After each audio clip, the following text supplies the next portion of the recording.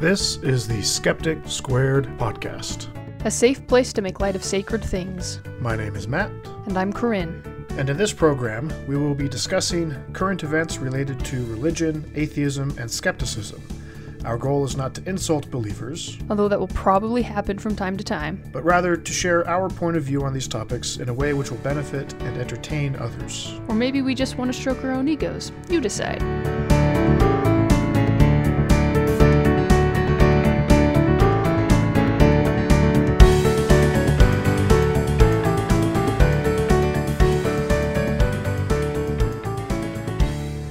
Hello and welcome to the Skeptic Squared podcast. Today is Saturday, December 5th, 2015, and with me is my fantabulous wife, Corinne. That's dumb.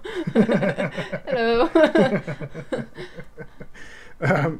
Today we will be discussing how skepticism applies to religion.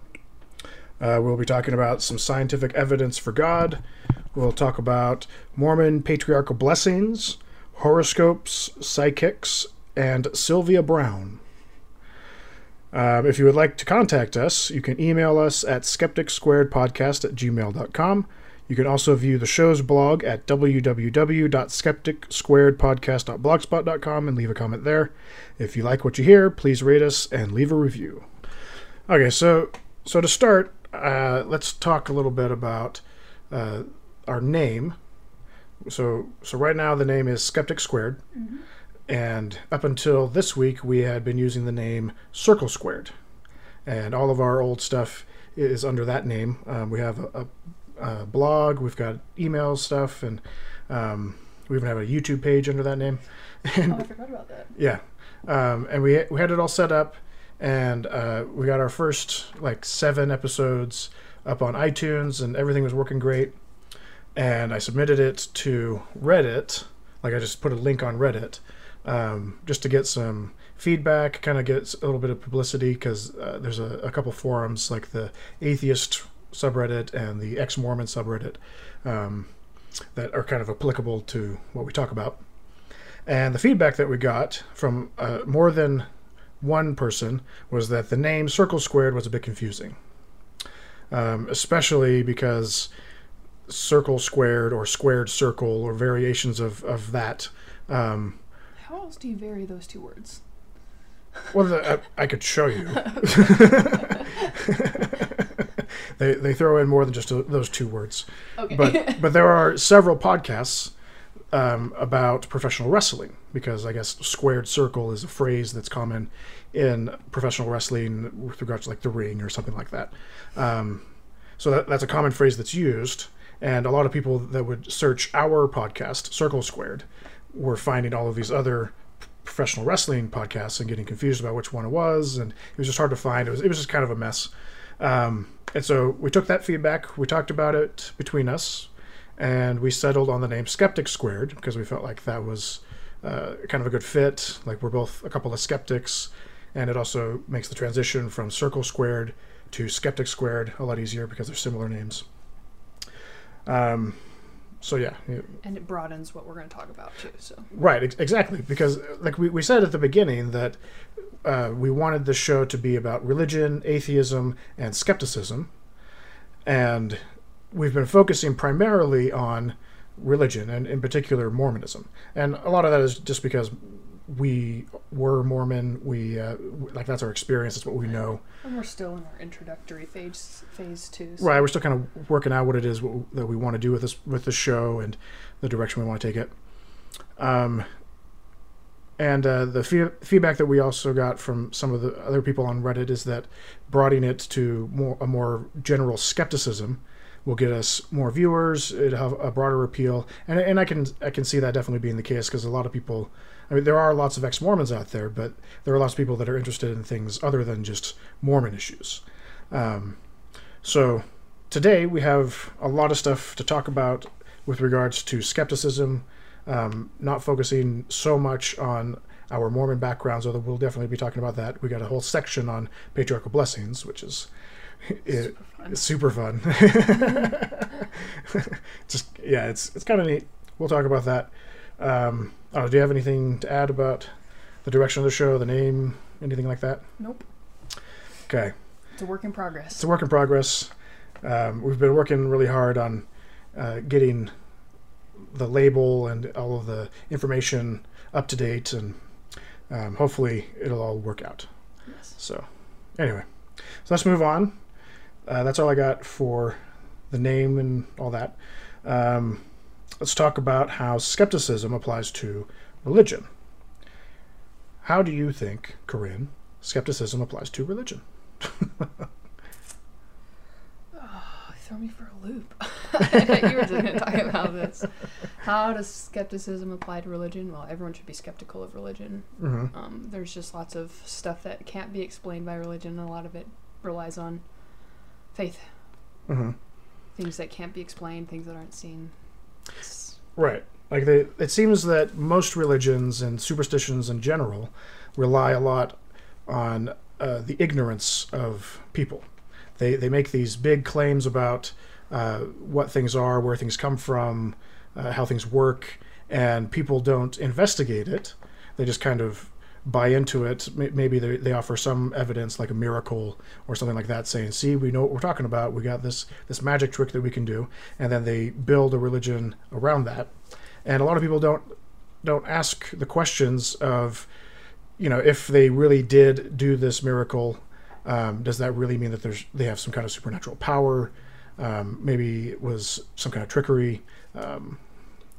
So a lot of people don't apply skepticism or skeptical thinking to religion when they're in it.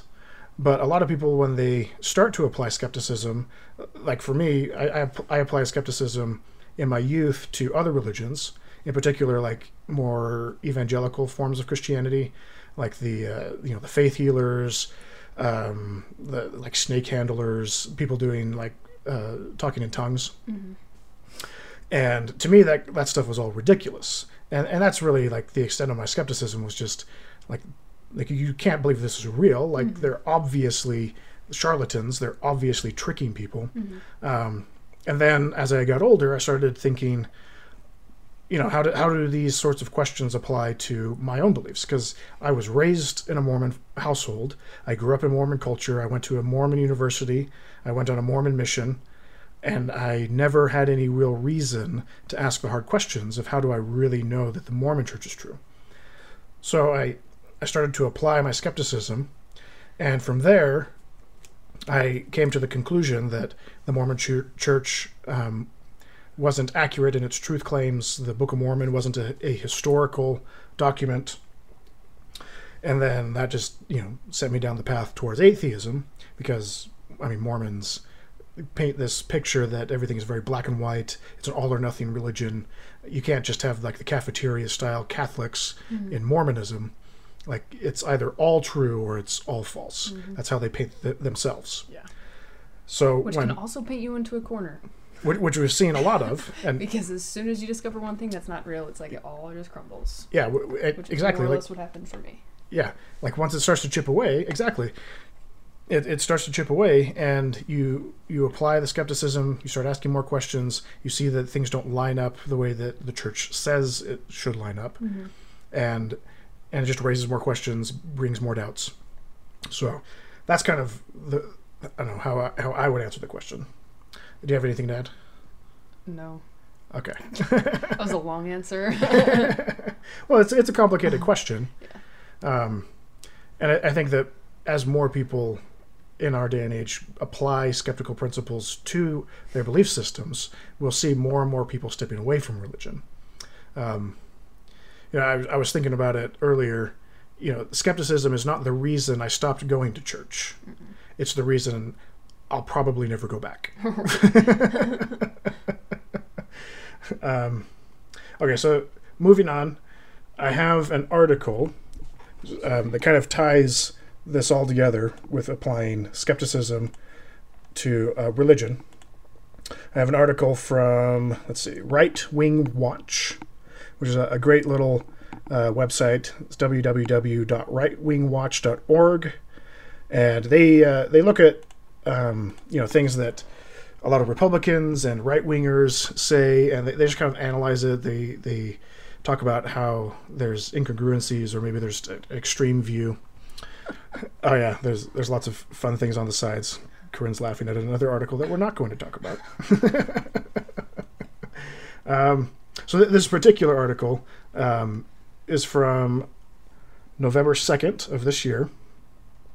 The title is Gordon Klingenschmidt has a scientific method that proves the existence of God. So Gordon Klingenschmidt, I don't know a whole lot about him, but I know he's an evangelist. He has a TV show or a radio show, and he's just kind of one of those big name personalities within certain Christian groups. And he claims that he has evidence of God. So I'll just read this little section of the article. It's actually not that long of an article. You want evidence of God? He asked. I can give you evidence of God. In fact, I'll show you God. All you've got to do is repent and believe in the Lord Jesus Christ as your Lord and Savior, and invite him to come into your heart. Now this is a scientific method. I've given you step A, you repent. Step B, you believe. Step C, you invite Jesus Christ to come into your heart as Lord and Savior.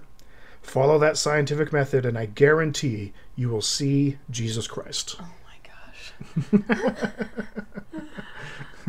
So, how would you respond to that as a scientific evidence for God? Well, it's not scientific.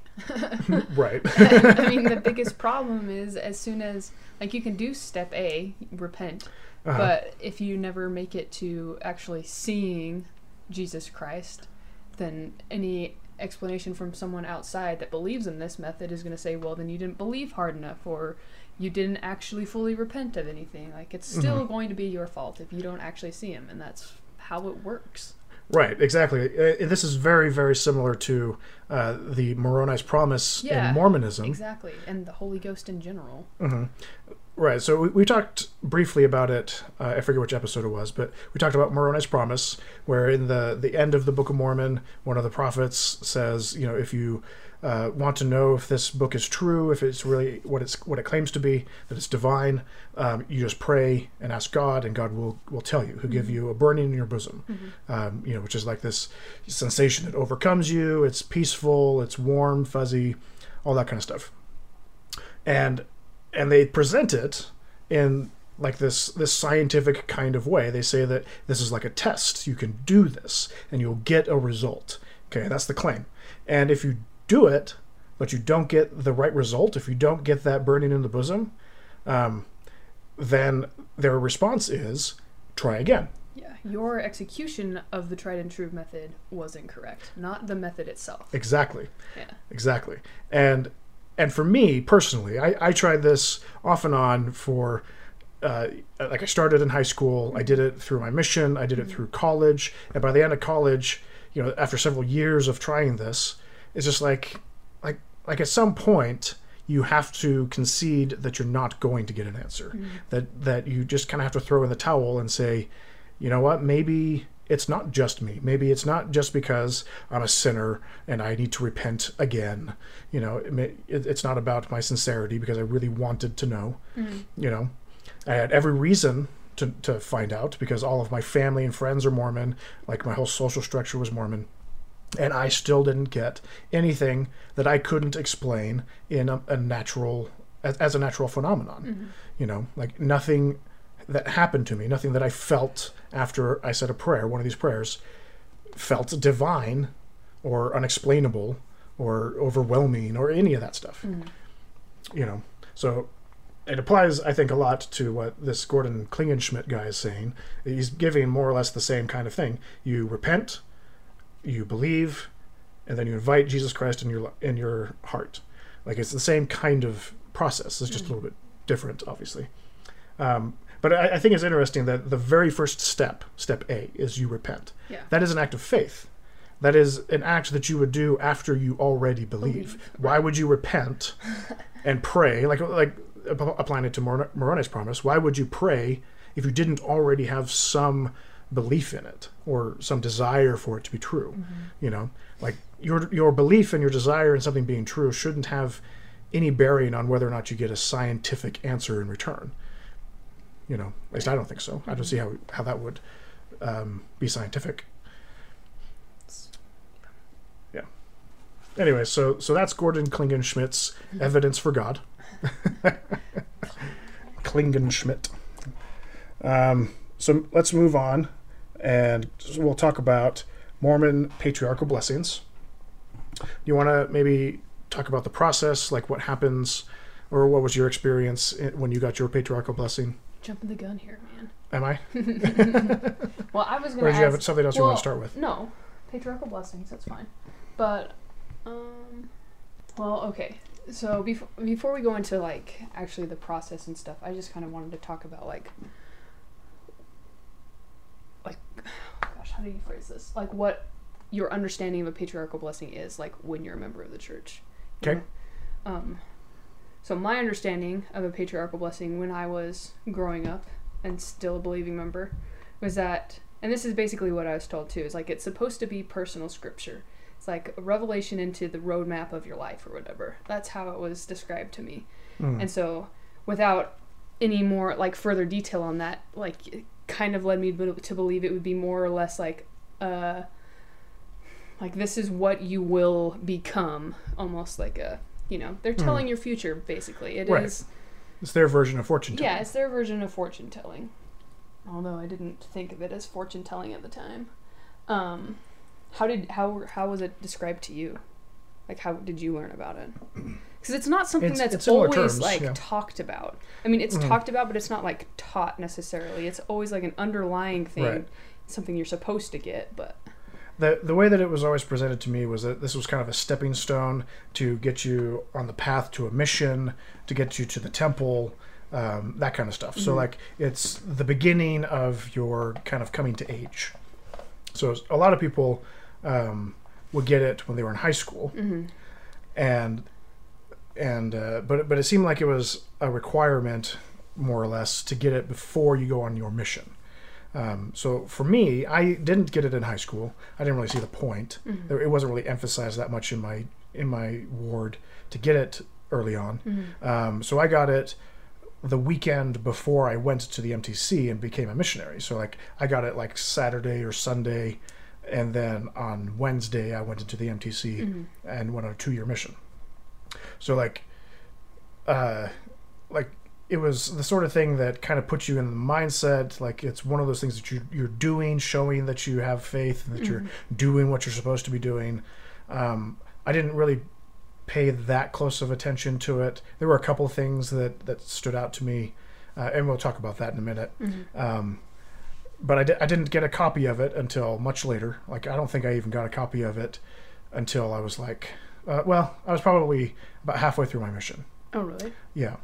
I guess that makes sense if you got it just a few days before you left. Right. So here's the process that happened for me. I went to this older gentleman's home. He and his wife had been missionaries themselves for several years. They had been going out doing humanitarian stuff for the church. And they had just come back from somewhere. I think it was Haiti, but I may be wrong on that. There was another couple that was also doing this kind of stuff too.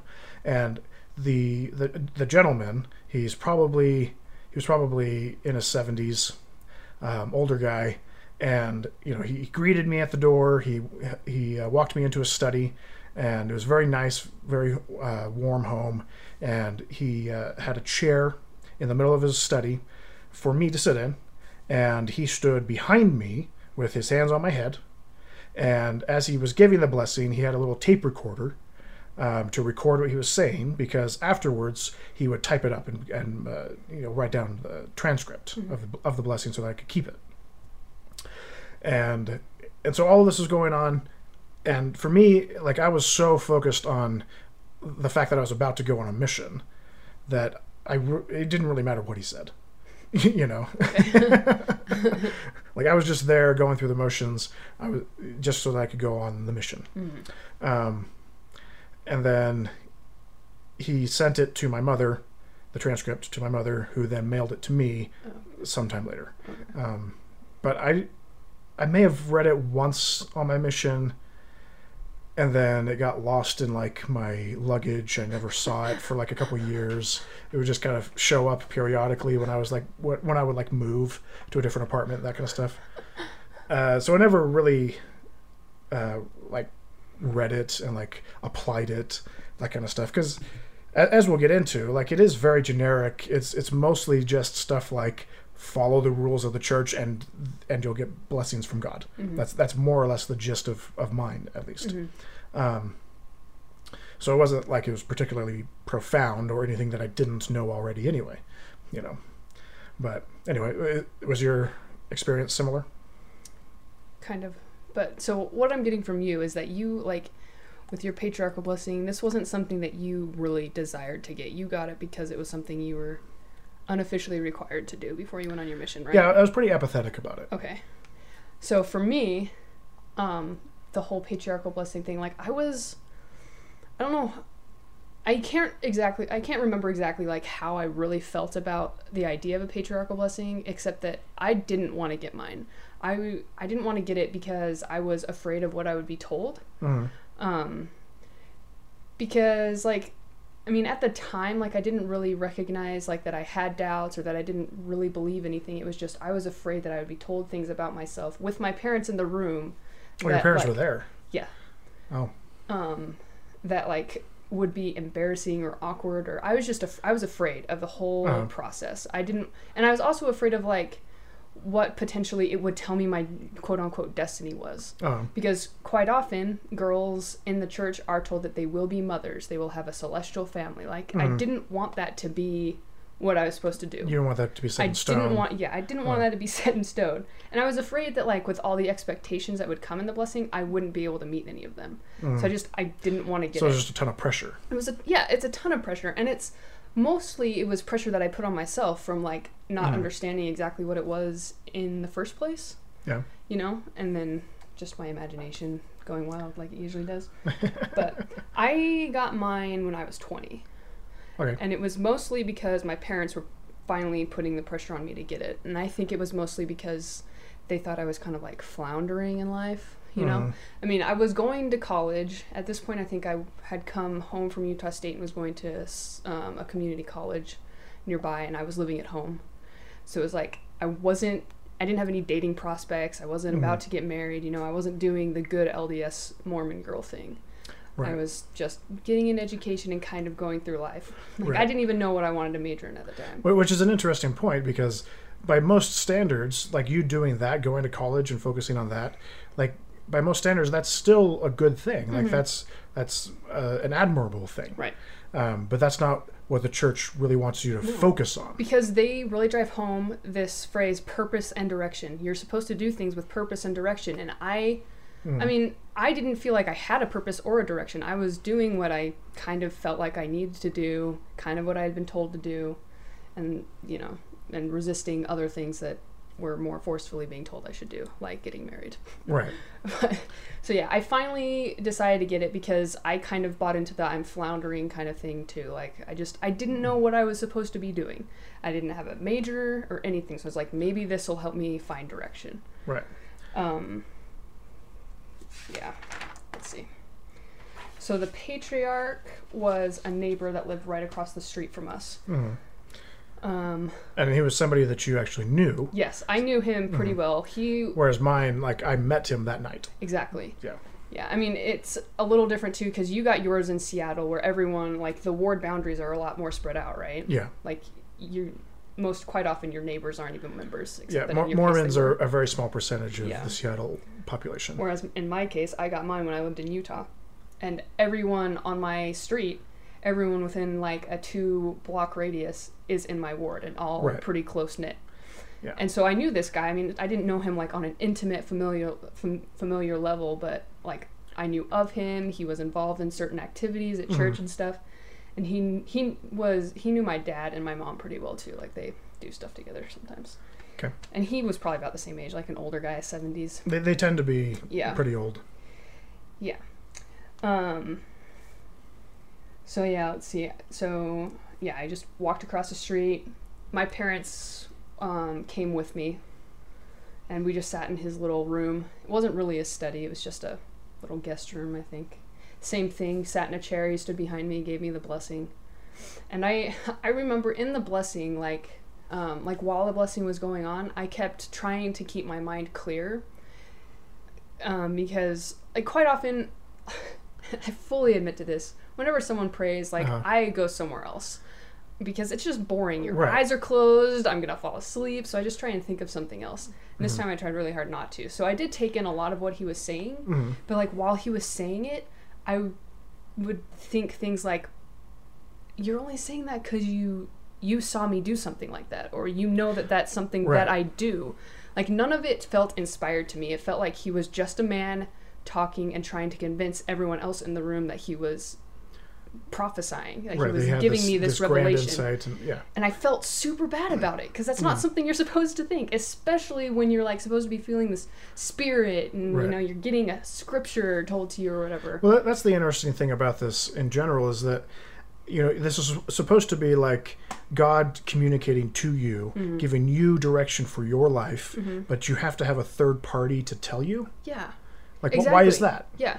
Why can't I just throw up a prayer and have him say, do this? Yeah. It's like we talked about on one of our previous episodes. You have to pray to God and get a personal revelation telling you that this other person, this prophet, this leader of the church, is getting revelation for you. Right. It's the same kind of thing, but on a smaller scale. You know, it's like, why the middleman? Yeah. Well, the reason is because the middleman also collects the tithing. Does he? Well, not directly, but okay. But I mean, with the case of the president of the church, okay, right? Yes. You confused me for a second. Right, I'm lumping them together as like the church as an organization as a whole. You know, they collect money. Right. Anyway, so your experience was more intimate. You knew the person, and he gave more specific details, but it all seemed like he was saying things based on what he already knew about you. Yeah, like, I really had wished that the stake patriarch was someone that hadn't been in my ward. Yeah. That would have been more meaningful to me, and maybe I would have bought into it a little bit more, even if it hadn't been as detailed as mine turned out to be. Like, it would have been more like, oh wow, how did he know that? Yeah. You know? So let's get into some of the details then. Okay, so I've underlined and highlighted quite a few things in mine that I can read, and then just we can talk about it or whatever. Okay. So first, at the time, so I'm like 20, I'll be 21 in a couple of months at this time, and he has been in my ward since we moved to Utah, so since I was 11. So he's watched me grow. Yeah, he's watched me practically grow up. So he's seen kind of the talents that I had, the things that I was interested in, the people that I associated with. So one of the things that I was really into in middle school and high school was art. I loved to draw. That was just something that I really liked to do. Right. So that comes up in my blessing. Also, I was always in the Young Women's Presidency. I always had some sort of leadership role. I was usually president. Sometimes I was one of the counselors, but mostly I was the president. So I was always in some kind of leadership capacity. Yep. And I also, like, since I was very little, I've always loved to play sports. Softball was a big one, and basketball was a big one.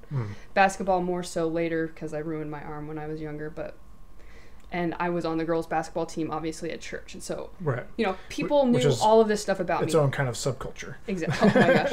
Yeah. Church Ball. That is actually also a movie, Church Ball. Is it? Uh-huh. I never saw it, but just one of those spoof movies that we were talking about in the last episode. Okay. So in the first paragraph, there's a line that comes up. He says, he knows you by name, and he knows what you do and what you think about and how you act. Now that right off the bat is just kind of freaky, right? Like, it's something that Mormons grow up with. I mean, even like Christians in general grow up with that feeling of always being watched. When I was younger, this feeling of always being watched was really bad, but it's not something we need to get into right now. It kind of breeds this mild paranoia. Yeah, I was paranoid.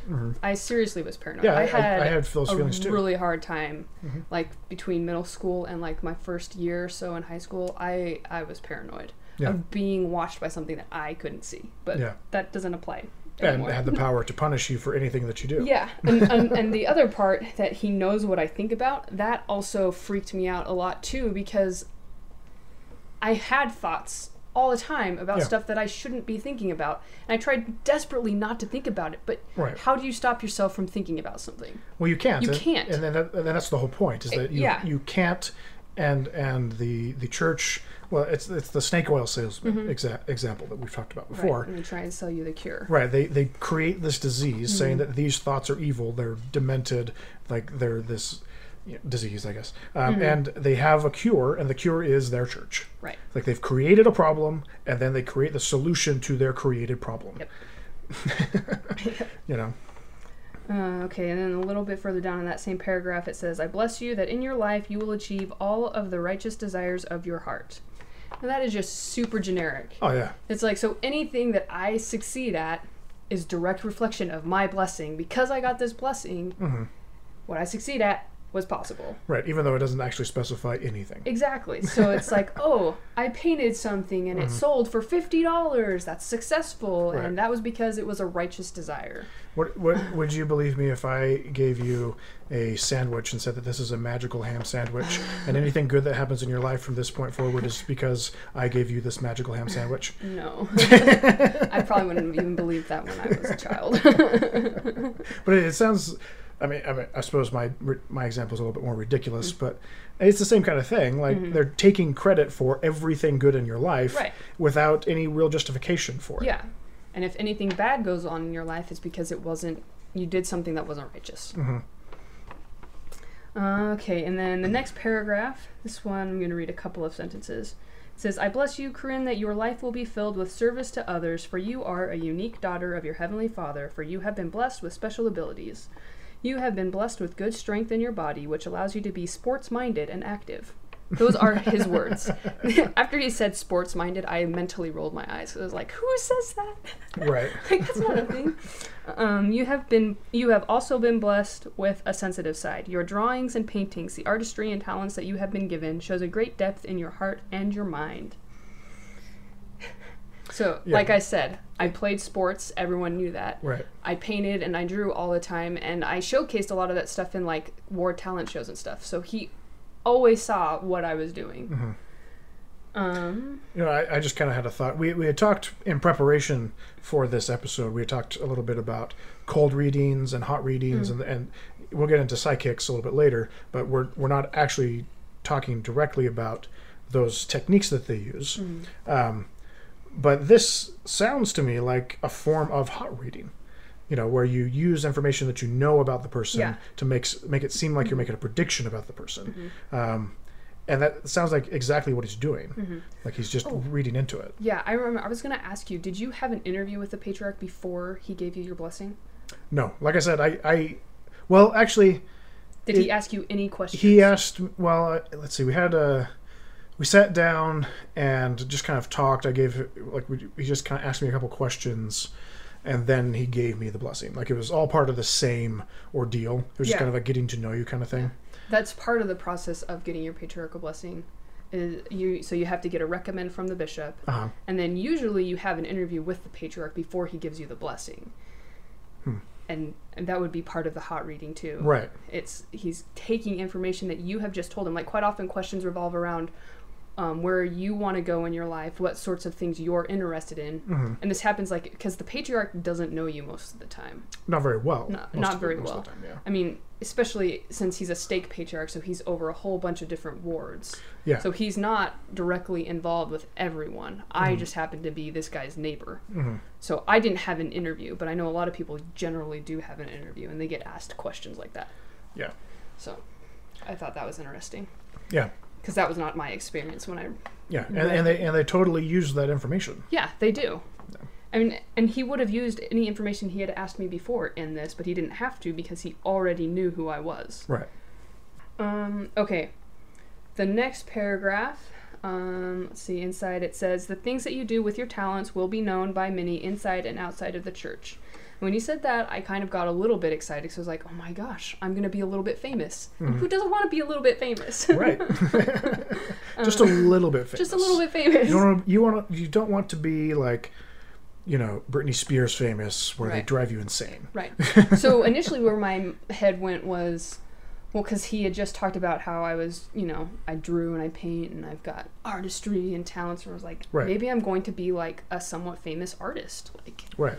And so I started thinking of things that I could start painting and drawing while I'm listening to this blessing. And then I'm thinking, that's not really what I want to do, but whatever, let's keep listening. Right.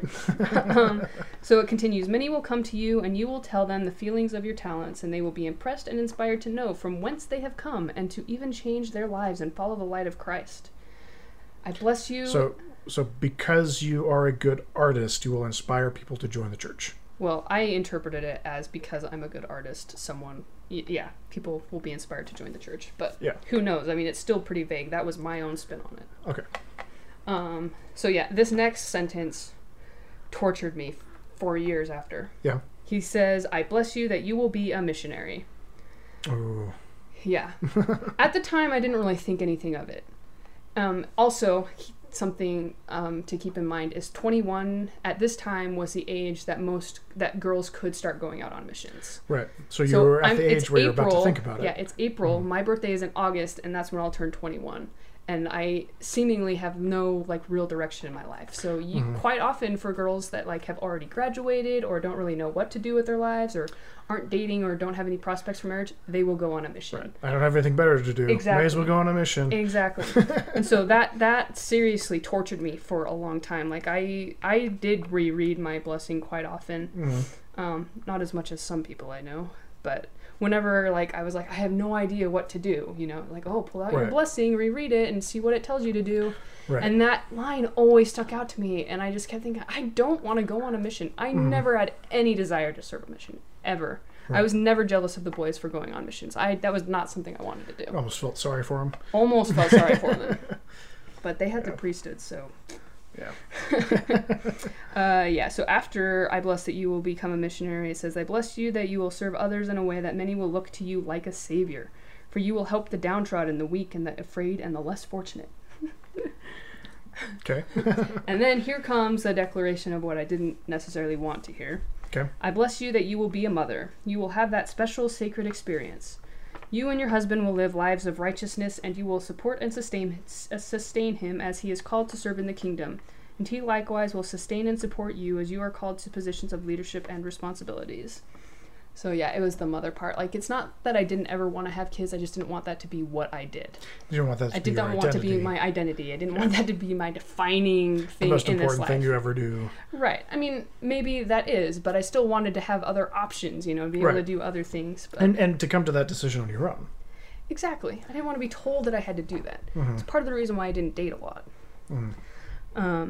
But yeah, I also, so this bit after the whole mother part, where it says you and your husband will be righteous, you'll both be called to serve in the kingdom or whatever, I interpreted that kind of as being I will have a bigger role to play in the church, maybe be in the general Young Women's Presidency or Relief Society Presidency or something, because that would also be a way where people would know who I was both inside and outside the church. You know? Well, yeah, and there have been perfect examples of that. I don't know so much about the female leadership, but you look at some of the apostles. You have well-known lawyers, well-known heart surgeons. Was it Ezra Taft Benson was Secretary of Agriculture for the United States? Oh, I didn't know that. Yeah, they get these big name people, prominent members of the community, to be the leaders of the church also. And it becomes this big thing that they can point to. It's look at their career over here. It's sort of what a lot of Republicans are doing with Ben Carson right now, saying, don't you think he would be a fantastic presidential candidate because he's this great heart surgeon or brain surgeon or whatever he is, It's well, the two don't necessarily follow. He probably is a really good doctor, but how does that translate into him knowing what to do with public relations or, diplomacy with other countries, especially hostile countries like North Korea, or, things aren't looking so well with Russia, whatever. The fact that he knows how to use a scalpel doesn't mean that he knows how to talk to Putin. Right. But in the Mormon Church, it's all fair game. If you're a prominent member of a particular community it has a successful career, that makes you a good candidate in a lot of ways to be a leader of the church. Right. And it gives them a poster child.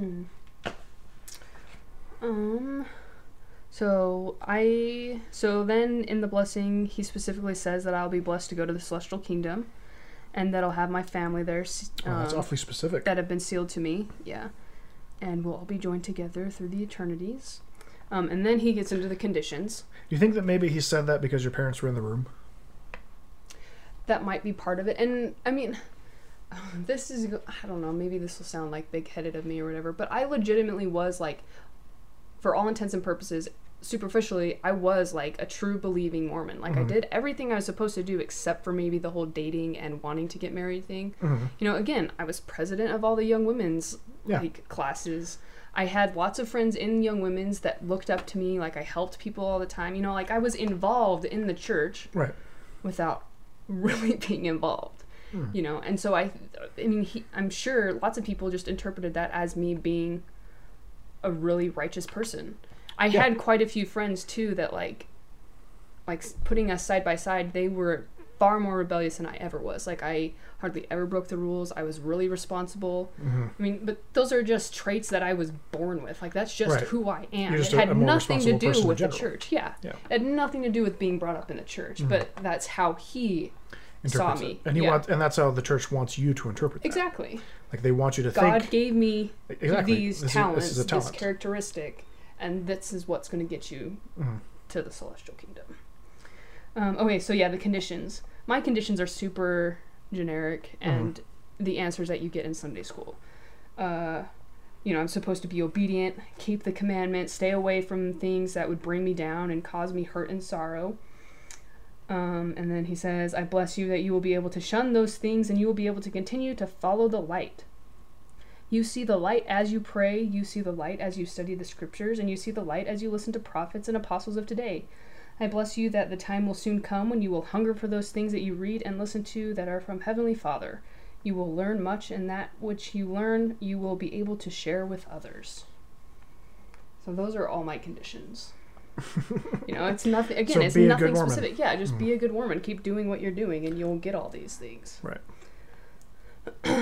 He also blesses me that throughout my life I will be a happy person. He says I'll find joy in little things that others may miss, and he says that's because I have a great talent that was given to me to draw and to paint. And he tells me that I need to use this great talent and I need to study creatures and nature and people. And at this point, I rolled my eyes. Which sounds like great advice for an artist. Right, exactly. But at this point, I rolled my eyes too, because he knew that I liked to draw. I was into art and stuff, but he didn't know exactly what it was that I liked about art or what I liked to do. Like, I don't enjoy drawing animals. Like, I'll do the occasional portrait or whatever, but I'm not into like the nature things or the, like, I really like perspective and lines and like things like that. It's a little more abstract than doing you know, a picture of a temple or, you know, just some great mountain landscape scene or whatever. It's like, you don't really know me, but you think you know me. Right. And that was another really telling thing to me at that time too. He says I'll have a long and a happy life. And and then he also declared my lineage as being from Ephraim, which we'll talk about lineage later. But I have more to say on lineage. But that's basically my blessing. Okay. Cool. How about yours? Well, let's see. So mine is much more generic. Again, he didn't know that much about me. He knew who my parents are. He knew my dad because my dad is involved in local leadership. And he knew that my dad was a doctor. And my dad was a bishop at various times. So he kind of works some of that in a little bit. So he starts out, just right off the bat, tells me that I am also from Ephraim. So he starts with your lineage. Yeah, he starts with it. He had a fun little line that caught my attention at the beginning. He's talking about, you know, how God like looks at me, how God knows me. And he says, he knows your past, he knows what you will do in this life. The fact that he knows does not take away your agency. It should be an incentive to you to do your very best. And I just thought that was super funny because, I mean, if the Mormon narrative of the pre-existence and the creation of the universe is actually true, what that implies is that God, being all-powerful and all-knowing, knew what I would do before he even created me. And he decided to create this universe in which I make these decisions. He could have chosen to create a different universe in which I made different decisions and perhaps came to believe in Mormonism and stayed faithful to the church and that kind of stuff and made it to the celestial kingdom. Okay, but instead I'm in this universe here and now where I can't bring myself to believe it, and I'm an atheist, and that will necessarily mean that I won't make it into the celestial kingdom if Mormonism is true. Okay, so in essence, God chose my destiny, my salvation, or damnation before he even created me. Right. Okay, so for him to say that the fact that God knows all of this about me, that doesn't have anything to do with my agency, it doesn't take away my agency. Well, based on the Mormon concept, I didn't have any agency to begin with.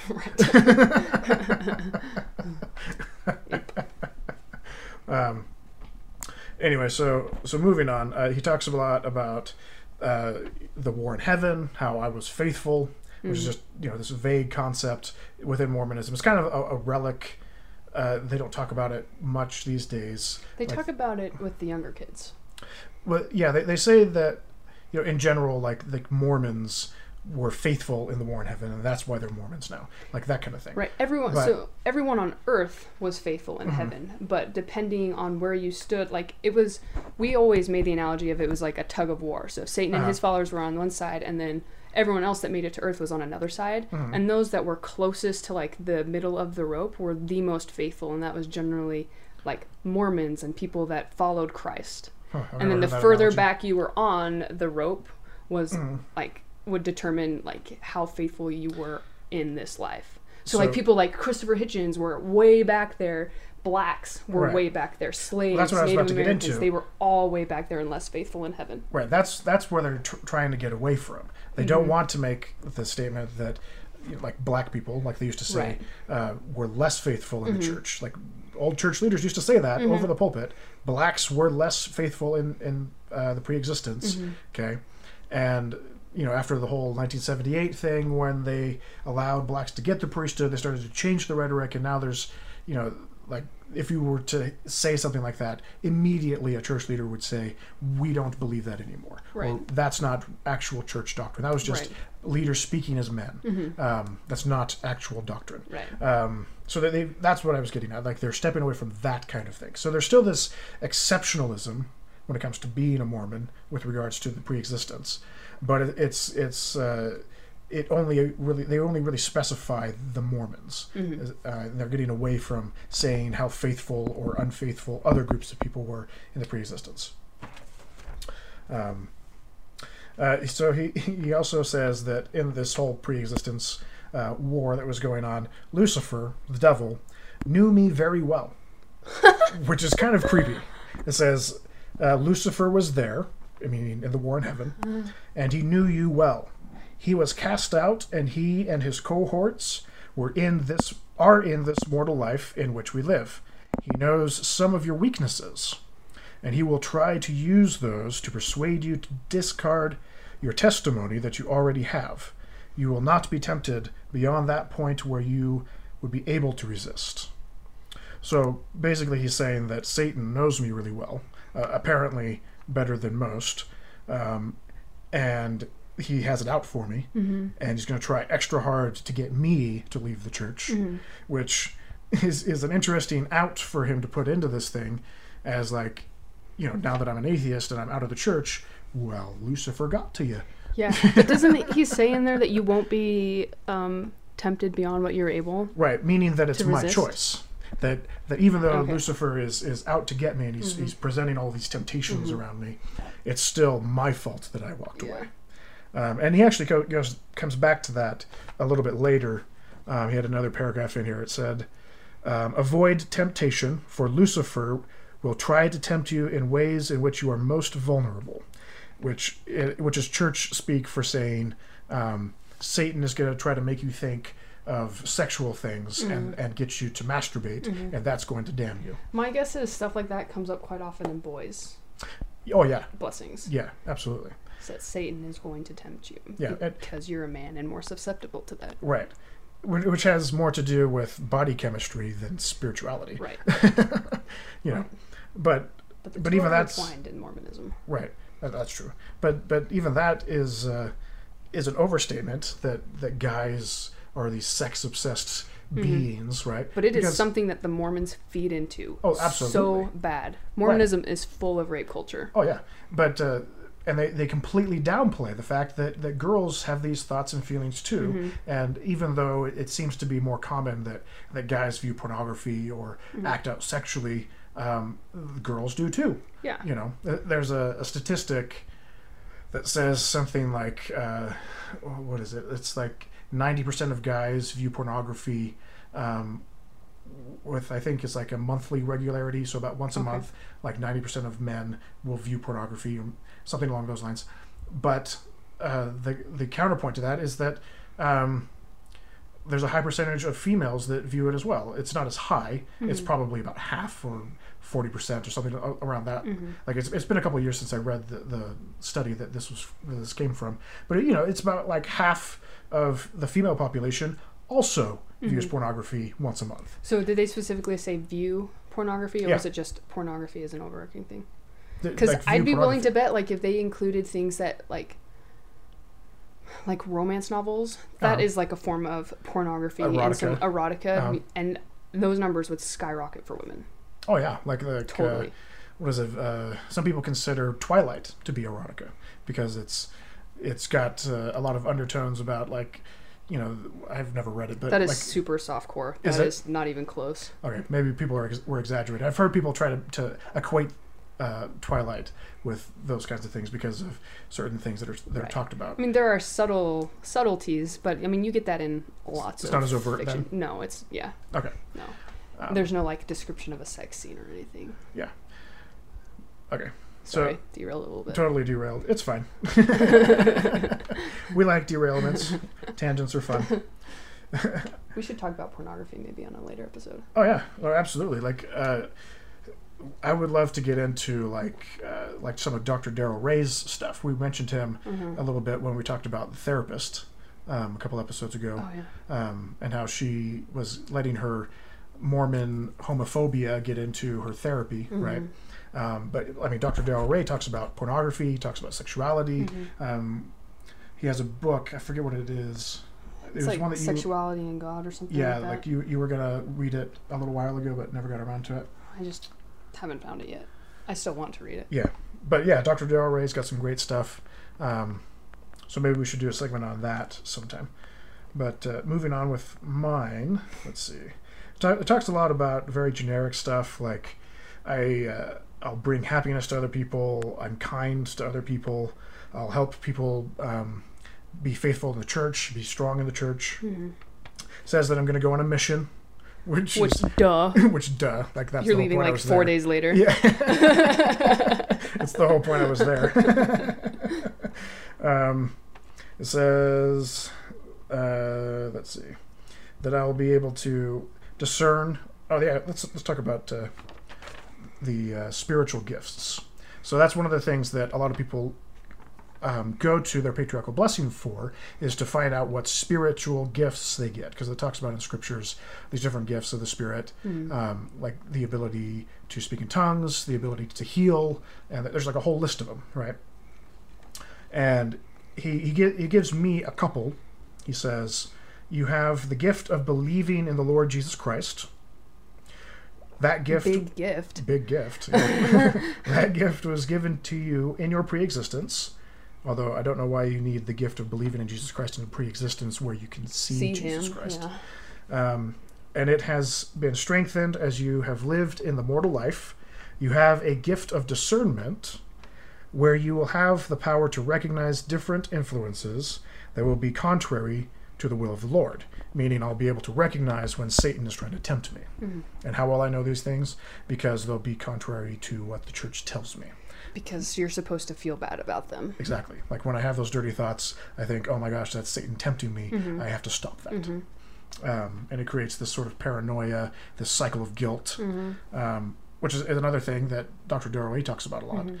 The cycle of guilt it's very common in Mormonism, but it's not exclusive to Mormonism. No, it's pretty common in all religion. In any religion that seeks to control the sexuality of people through repression of some kind.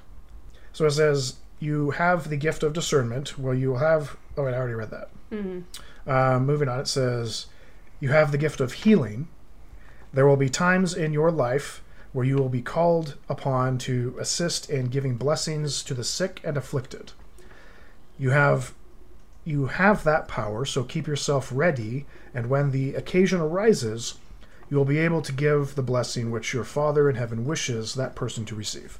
And this one bothered me quite a bit. This one kind of added to that paranoia that we've been talking about a little bit, where it wasn't just about like me having the gift of discernment or the gift of believing in Jesus Christ, where if I'm not worthy, it will only affect me. Like the only harm that will happen will be directed towards me. Mm-hmm. If I'm not worthy to have the gift of healing, where I can't give the right blessing, mm-hmm. that's something that will affect somebody else. Mm-hmm. And that bothered me a lot. Huh. Like, and there was an instance, I actually wrote a blog post about this a little while ago. There was an incident in college where we were at this farm ranch up in Idaho. Like a bunch of us had just kind of gotten together, and guys, girls, and it was just like a weekend thing. Lots of horseback riding and helping out the farms, just kind of checking things out. It was at a farm owned by the family of one of the girls that was in our ward, and this was something that we would do like every summer or something like that.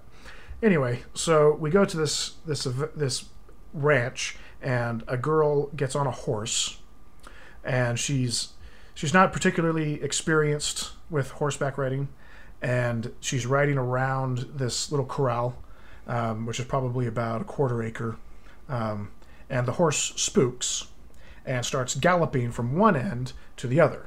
Okay, and when it gets to about 15-20 feet away from the fence, it just stops abruptly. Mm-hmm. And this causes the girl to fly over the head of the horse and roll into one of the big wooden fence posts on her side, like right on her ribcage, just landed right on perpendicular to the fence post, and she passed out immediately. Okay, so I mean, obviously everybody just runs to her, mm-hmm. and she's unconscious. She's kind of gargling her own spit a little bit, and a little bit of blood's mixed in. She goes into a seizure.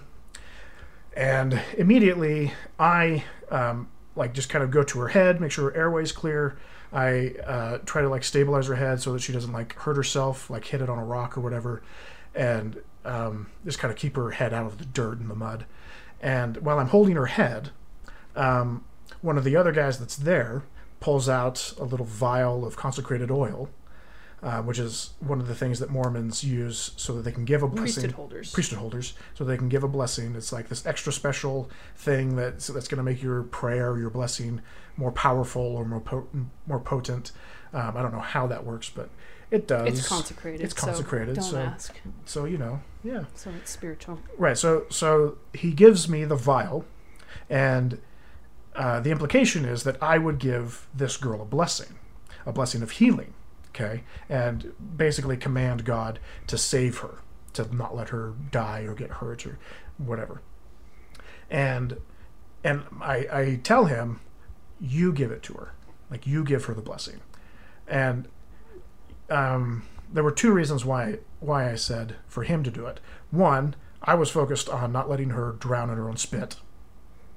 And two, I didn't know if I was worthy, quote unquote, to give the blessing. Okay, and that goes into the whole psychology of what we've been talking about, guilt and shame, the guilt and shame, and all of the stuff that's wrapped up in that.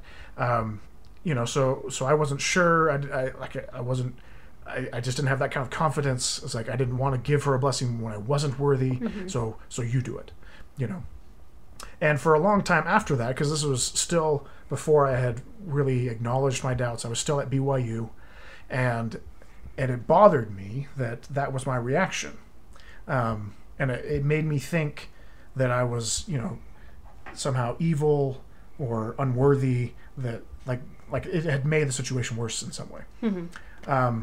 Now, looking back at it as an atheist, mm-hmm. I absolutely stand by my decision. Right. I really do think that I made the right choice to help that girl keep her airway clear and to not have her, hit her head on something, than to try to give her a blessing during all of this commotion, And it just kind of makes me think, well, how many how many of these kinds of situations happen on a regular basis where they're made worse by people trying to give them a blessing in the moment? Anyway, so that's one that had always kind of bothered me. Mm-hmm. The whole gift of healing thing. What I think is interesting about the 3 spiritual gifts you got is that they're not they're still really generic. The gift of healing, that's something that every priesthood member has. Yes. That is able to carry the consecrated oil. That's not. It's not a gift. It's not a gift. It's something that. Exactly. It's something that every single person. You have to have the Melchizedek priesthood. Yeah. Yeah. Anyone that holds the Melchizedek priesthood can do that. Same with the gift of discernment. Supposedly every member of the church has that gift, and you lose that once you. That's true. They say against that once you're baptized and you have the gift of the Holy Ghost, after you're confirmed, you are able to discern Satan from God. Exactly. Yeah, and then what was the other one? Gift of believing. And that one was just kind of silly. Retarded anyway. Because if you're a Mormon, you technically believe in God already. There really wasn't a whole lot else in mine. Like most of it's just really generic. It's all about following the church. He talks about the law of chastity again. He just kind of really drives that home, of course. Mm-hmm. Again, probably because I was a guy. Yeah. That's a common thing. There's nothing in my blessing about that. Yeah. Says I'll be a father. I should go to the temple. Where was it? There was one part. Oh, yeah. Here it is. There will be a time when you will want a spouse. Associate only with those who are living the gospel of Jesus Christ, which is probably the only thing specifically mentioned in here that I have actually done. Yep. We find this part entertaining because at the time that we started dating, I was still a member of the church. Yeah. I still went. Very active. I was pretty active. So it's funny. We to say that, well, you dated an LDS girl. I followed my patriarchal blessing. I didn't even know it. Nope. By the time we got married, I wasn't, but right. That's beside the point. Right. Which means I must have broken some other thing in here. Right.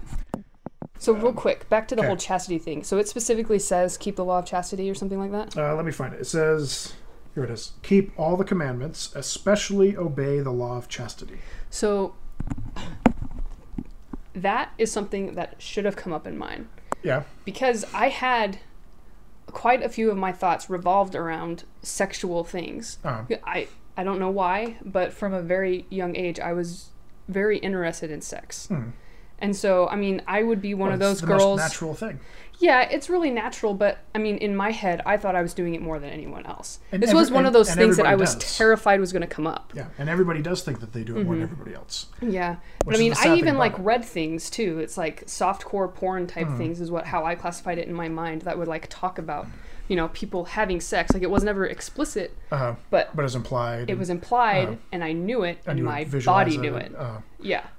And I would have dreams too. I had dreams all the time that was my brain's way of trying to release that sexual pressure. But I would not let myself get to that point in my dream. I would forcibly wake myself up. So that is something that should have come up in my blessing if it had been from God.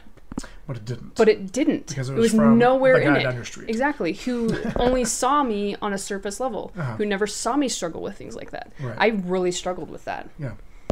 So, yeah. Which is sad, because it shouldn't be a struggle. It shouldn't be. My gosh. There's so many more healthy ways of approaching sex and sexuality and all of that stuff. Yeah, I think my life would be completely different if that had been something that I was allowed to actually do. Yeah, and talk about appropriately. And not be afraid to talk about with even my parents. Yeah. I can't even recall ever having the sex talk with my parents, ever. I don't know if I ever did. It seemed like I have this vague recollection of it happening in a very vague kind of way. They talked about the mechanics of it in I don't even know how to describe it. There wasn't really a whole lot that was actually said. Yeah. But if I remember it correctly, it's not just me just kind of reading into it. It would have been around the age of 12. But around that same age, my dad was my bishop. Right. And I had my first priesthood interview where you meet with the bishop before you get the Aaronic priesthood. And he asked me if I knew what masturbation was. And that was an awkward conversation. Oh my gosh. You know, because I had never even... Well, I had heard of it.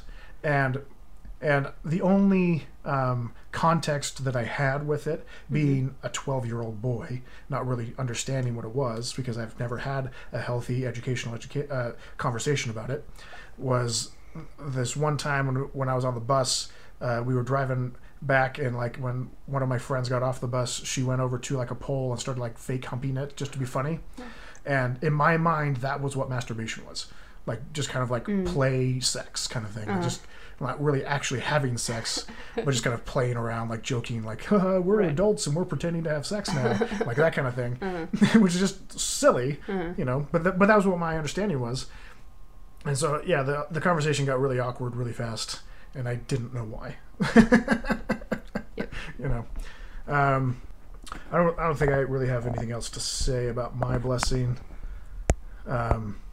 You said you wanted to talk about the lineages.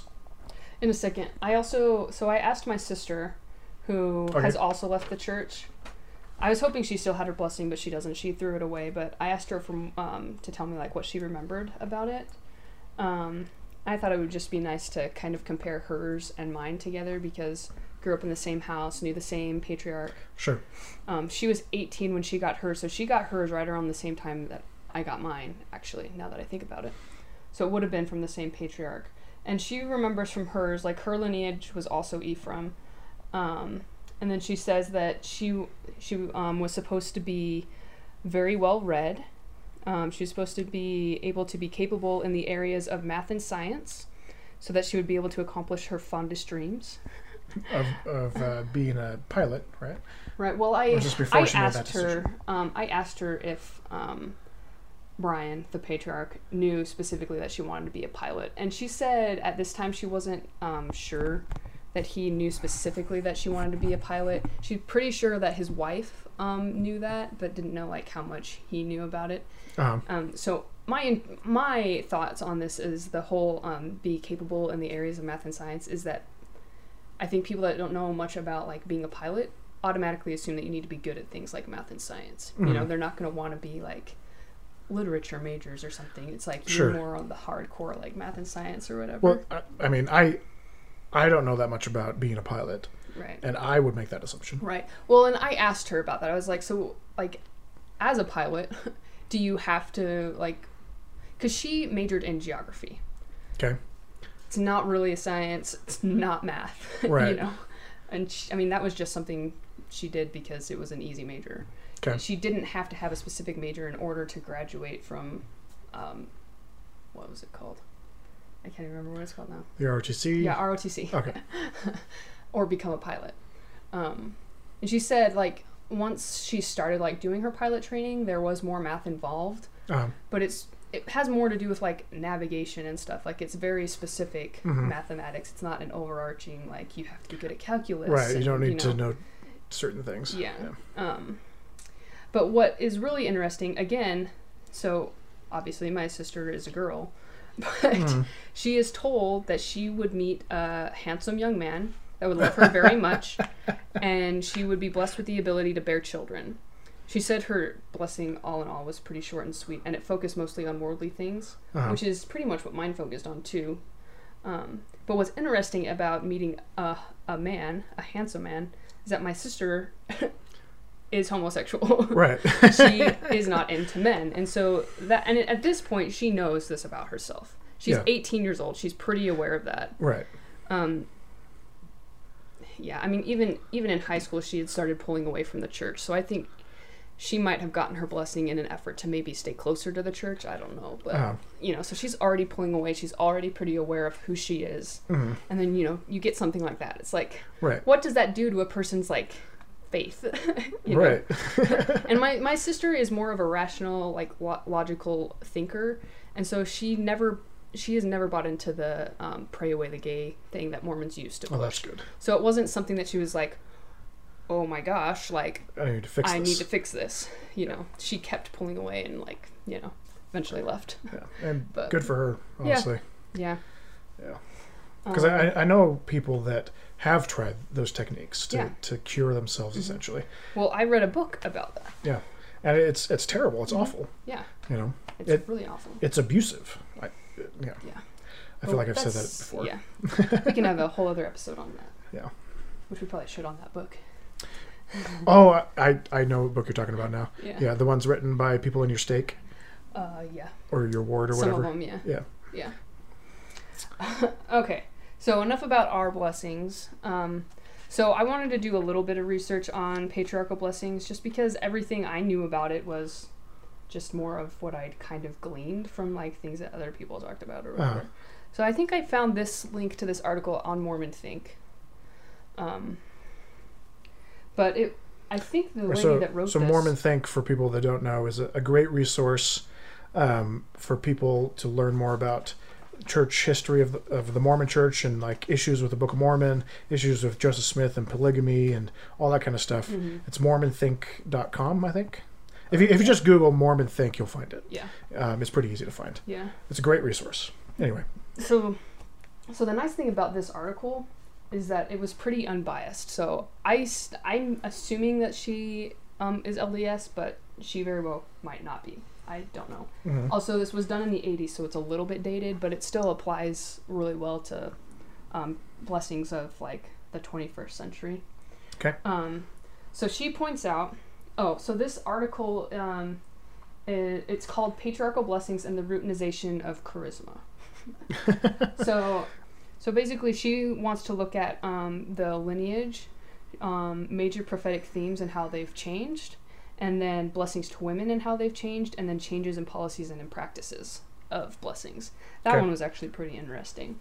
But she points out that Mormon culture is very cohesive, and anyone that knows anything about Mormonism will agree with that. Uh-huh. It's very cohesive. Everyone is very similar, at least superficially. Yes, and they strive for that in a lot of ways. Yeah, and because of this cohesiveness, I mean, it just follows that the blessings will embrace like the same kind of imagery, the language, and the content of whatever the social climate of the church is at the time. So there will be patterns from the beginning of the church to the end of the church that are all very similar, depending on what time they're given at. So do you want to explain kind of what the lineage is? So the lineage, from what I understand, is you have the 12 tribes of Israel. I'm not even going to attempt to name them all. I know. So Israel being a person in the Bible who had 12 children, 12 sons, right? And from that you have the kingdom of Israel, and everybody kind of broke off. You have the Levites that were focused more on like the day-to-day rituals and like managing the church religious aspects. And then you had Manasseh, you had Ephraim, that had different responsibilities within like their kingdom. And aren't Ephraim and Manasseh Joseph's sons? They're not actually, they're like Israel's godson. Oh yeah, I think you're right. But they are included in those tribes. Yeah. In the lineage. Which is important, I guess, to Mormons, because there's they make a big deal about Joseph in the Book of Mormon.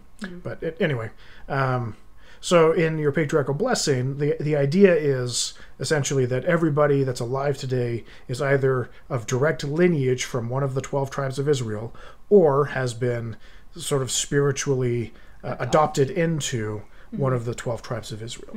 And the way that Mormons look at it is, right now, most people are either in Manasseh or Ephraim. There are a few exceptions to that. But before the second coming of Christ can happen, there needs to be representatives from all of the tribes of Israel.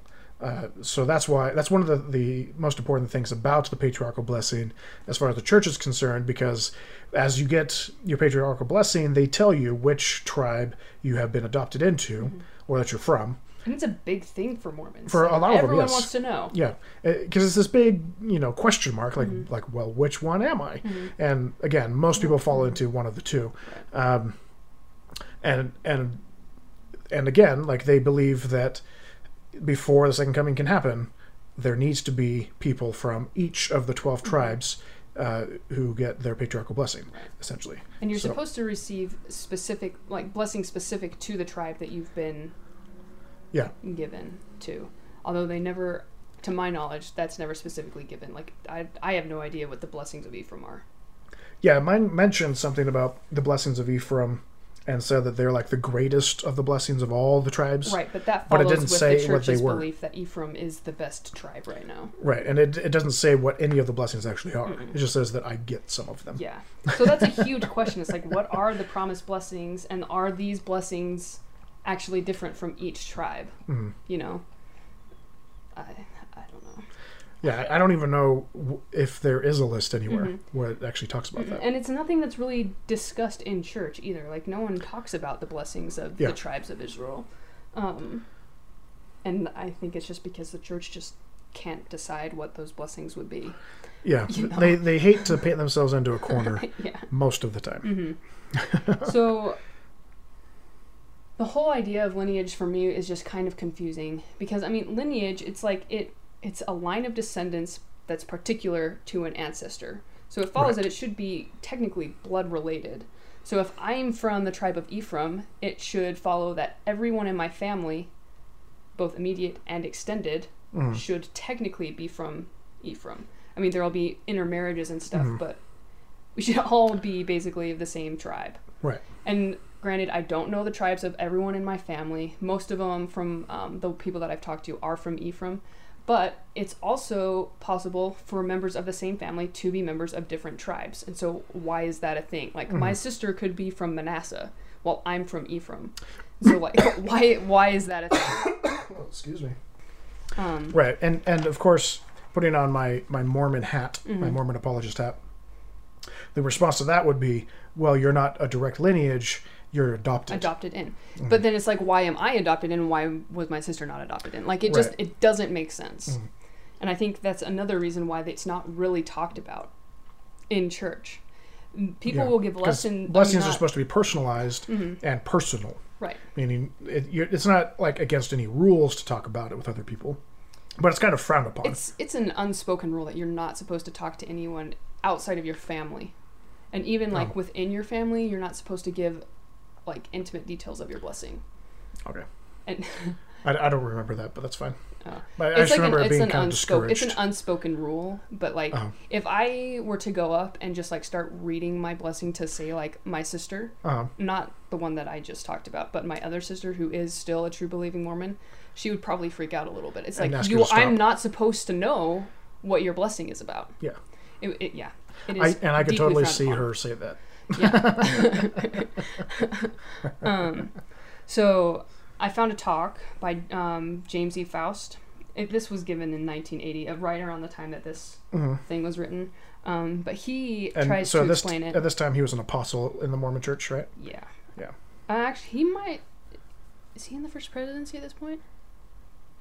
In 1980, I don't think so. Like this he was later after I was born. In 1980, I think it was still President Kimball, and then I think McConkie and Hinckley were his counselors. Okay. I think, or something like that. Right.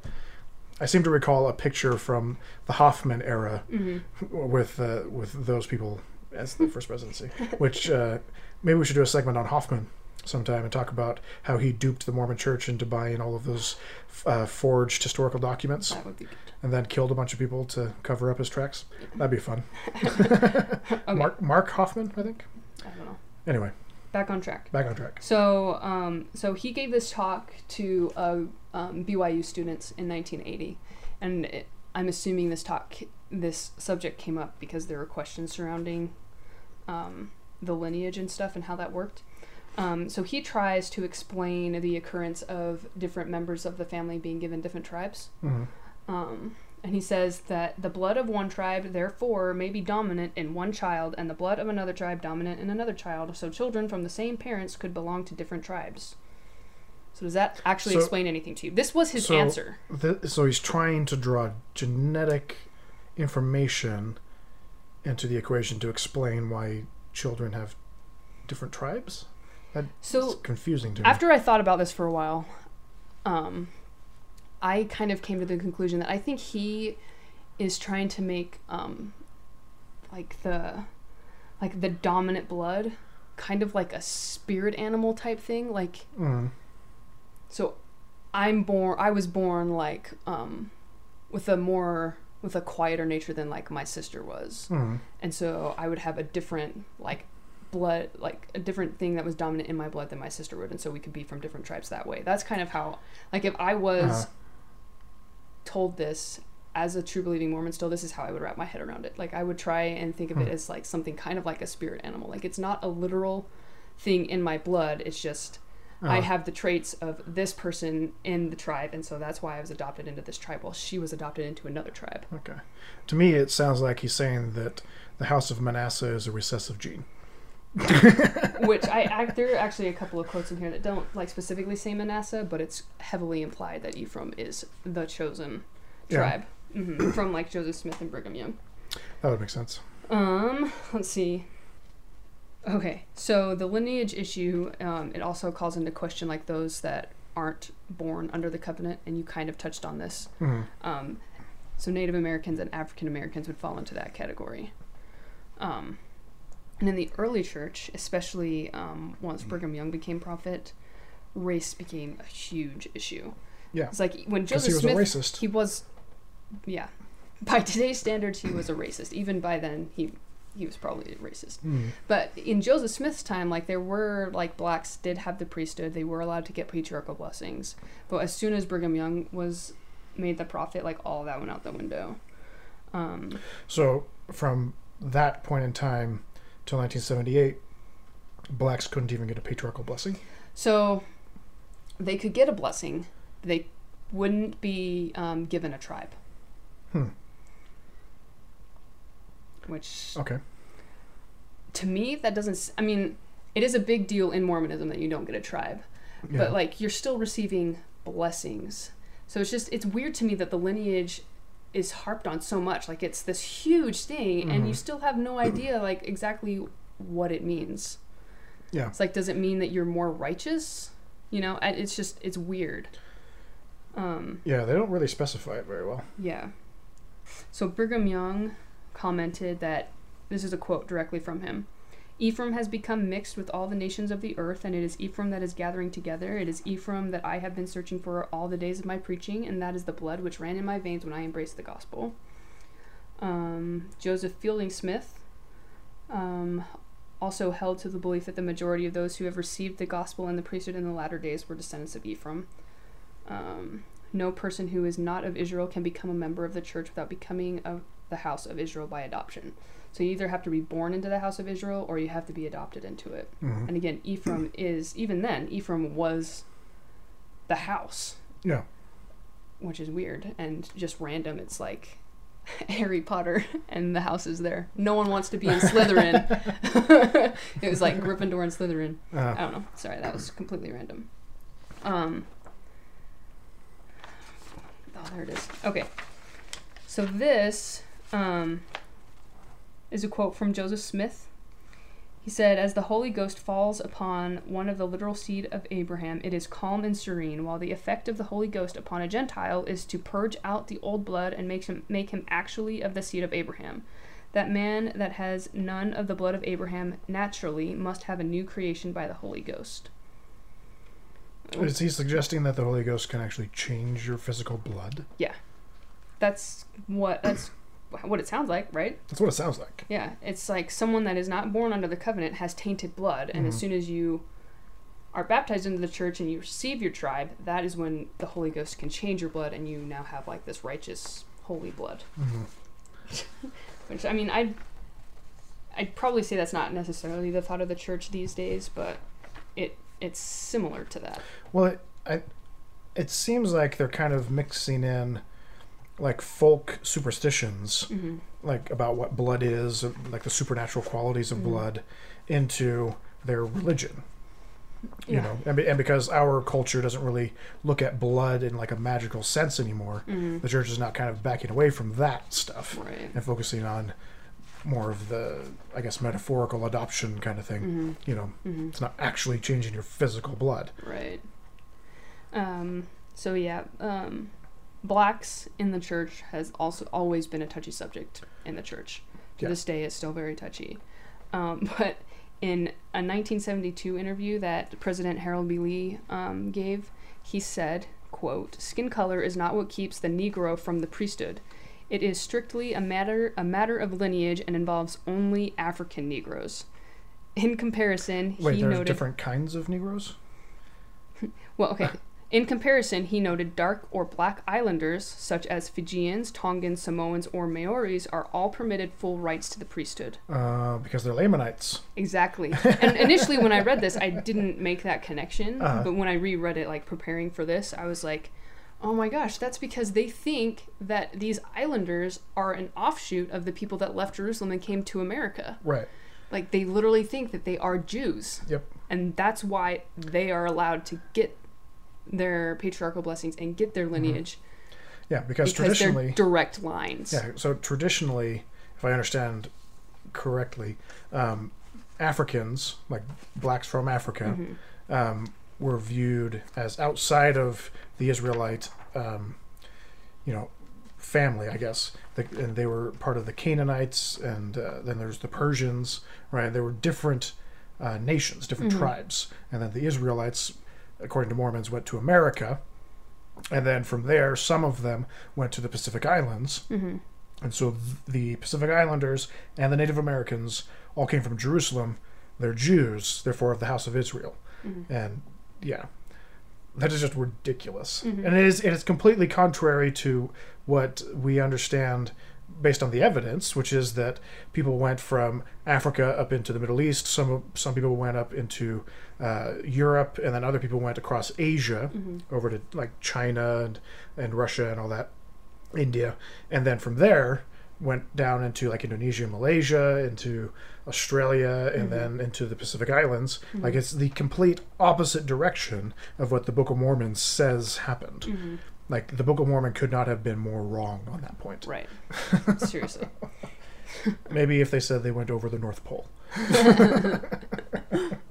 Which is a fun little bit of Mormon folklore, that some of the tribes of Israel, the lost tribes of Israel, live at the North Pole. That was something that you learned. That's not something that I learned. It's not commonly held these days. It's one of those little remnants of not ancient, but like older culture, conspiracy theories from, just people who don't really know very much about it, and so they kind of speculate. There's another theory, similar kind of theory, that some of the lost tribes live in the center of the earth, or in caves at various places. Yeah, I never heard any of those until I started talking to you about it. Yeah. Okay, so thematic changes. These ones are kind of obvious. So, up until 1890, when the manifesto that ended polygamy came out, obviously in these blessings, there were lots of blessings given to men that were told that they would have lots of wives, they would have huge amounts of posterity. Because that was a very important thing to these people. Yeah. This was how you got into the celestial kingdom at this point. Like, you had to have multiple wives. It was the men's duty to marry women so that they could bring their families into the celestial kingdom. A woman could not enter, and still can't, unless she's married. But in this case, you had to be married multiple times. And then another change centered around the millennium. So millennium is still kind of a big deal in the church, but they've kind of been moving away from, like, declaring that we are the last generation, or that we are living in the last days. But, I mean, in the 19th century, like, that was a big thing. Like, it's the end of the world. We are living the last days, even in evangelical circles. Like, it was a huge thing. And Mormons just kept it going for a lot longer. Let's see. So, one of the quotes... the lady that did this actually got her hands on quite a few patriarchal blessings. It was, like, in the 700s or something, which is kind of impressive, considering you're supposed to keep this secret. Did she say how she managed that? If you don't know, it's fine. I'm just curious. Some of them she was given, like, from family members that had kept them, and then just people that were willing to share them, mostly. Apparently, the church does have copies of the patriarchal blessings in, like, the building downtown or whatever, in headquarters, but I don't think she got them from there. But let's see, this quote, "Thou shalt stand in the flesh and witness the winding up scene of this generation. Thou shalt remain on earth to behold thy Savior come in clouds of heaven." And this was something that was pretty common for people to receive. Kind of like how I was told that I would go to the celestial kingdom and that I would have a long life. Like, it was pretty similar then, except they were told specifically that they would see the end times. Right. And when was this said? This is in the 19th century, so between, like, time periods between 1833 and 1899. Okay. And obviously that didn't happen. Well, this is also during a period of time when lots of people were making end times predictions, and wasn't it? I think it was the Seventh-day Adventists. Yeah. Who predicted a particular date that there's going to be the end of the world, and then they all gathered up on top of a hill on that day and like waited all day for Christ to come meet them on that hill, and then it didn't happen. Right. And they just kept pushing it back. But I mean, think about. I mean, what would go through their mind after that had happened? After going through an experience like that, like. For me, I would start to question whether or not this religion was actually true. But, I mean, obviously the religion is still here. It's still around. People believe it. It's actually growing faster than the Mormon Church, especially in, like, Europe and, I think, Russia. But a lot of people apparently don't think that a failed end times prediction is that damning to a religion, which I don't understand that. Which most religions would probably be gone if that was the case. And this is exactly why most religions don't make these kinds of predictions. Especially these days. Yeah. So you were given blessings like the power of discernment, we went over, healing powers. So back in the 19th century, it was really common for people to receive very specific blessings that were like on par with miracles that happened in the Bible, which is something that doesn't happen anymore. So they would receive blessings that would say that they would be able to part waters, they would be able to move mountains, they would be able to at thy word the wind shall be stayed. Do they have any instances of this actually happening? No, and that's the thing, like no one was ever able to do any of this. Another one, she says, several recipients were told that if you desire it with your whole heart, you shall not taste of death, but shall be changed in the twinkling of an eye and caught up to meet the Lord. So a lot of people were told that you don't have to die if you don't want to. Or you will have an extended life, like you will be over 100 years old by the time you die. And I mean, this is in the 19th century when that just really doesn't happen. I mean, they didn't have the medical... Life expectancy was what, like 40, 50, something like that? Yeah. So it's just interesting, and the church has moved far away from that. Like, I'm kind of surprised we even got those specific blessings, even though they're pretty generic. Yeah, in a specific, generic kind of way. Yeah. Specific for any man that holds the priesthood. Right. So blessings for women also kind of changed. Like, in the early beginnings of the church, women were allowed to have certain kinds of priesthood powers. They were allowed to, like, do healing blessings and stuff. But a lot of the time that was conditional, like you had to be married to a man who held the priesthood, or you could only perform these blessings if an elder or a priesthood holder wasn't present. And she speculates that this was because this is a time of the pioneers when men are like still going on missions and leaving their wives and like multiple children alone and to travel the plains, and so they needed some kind of comfort to know that they would still be able to, you know, heal their families and stuff. What an awful situation. Seriously. Like, I can't believe they actually asked people to do that. Yeah.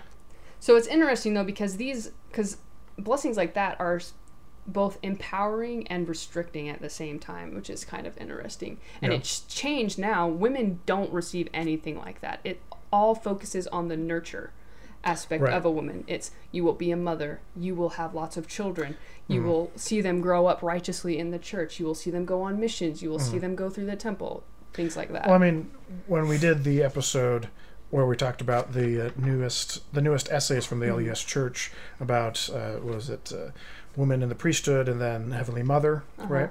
That was one of the things that they kept driving home, was that women kind of get to borrow priesthood authority in certain situations or whatever, but they also made the point saying that a lot of these instances that people are pointing to where in early church history of women using priesthood power to give a blessing or do this or that, it was actually based on a misinterpretation. Like you don't understand what they were doing because words have changed their definitions now. So what we understand as using the priesthood is different than what they say they use the priesthood for. Right. And it's kind of like a weaseling out, I think. Like I think it's disingenuous. It totally is. Yeah. Like they're completely negating what they say they did and saying that they did something different. Right. So another interesting thing about patriarchal blessings for women in the 19th century revolved again around polygamy. So you know how in Doctrine and Covenants, section 132 is kind of a revelation to Emma, you know, that she needs to accept it. By revelation, we of course mean a chastisement. A chastisement by Joseph Smith to his wife for disagreeing with him wanting to be a polygamist. Yeah. But a lot of women, besides Emma, had doubts about polygamy. I mean, who wouldn't? Yeah, you have to share your husband. Especially the women. You know?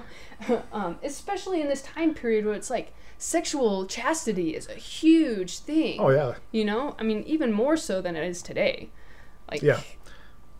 And then suddenly you have to share your man with a whole bunch of other women and you know what he's doing. Yep. And he's commanded by God to do it. Yeah. And you have to accept it. So a lot of the blessings to women who like had these questions, they called them, what did they call them? Strange. It was probably just like strange questions. So one that she included to Lavinia Dame, the patriarch said, "Although thy fears have troubled thee, and doubts have arisen because of strange questions that have troubled thee, this has become a matter of talk and conversation between thee and thy husband. Yet because of the integrity of his heart, and because of thy desires to do right, thou hast made thyself content, and desire to become reconciled to thy fate and to the will of God." So, you know, basically saying, this is something you have to do. Yeah. You know, if you want to be righteous, you have to allow your husband to marry other people. And that's more or less what Section 132 says to Emma. Yeah, it's exactly. Like, if you don't accept this, you will be destroyed. Like, yeah.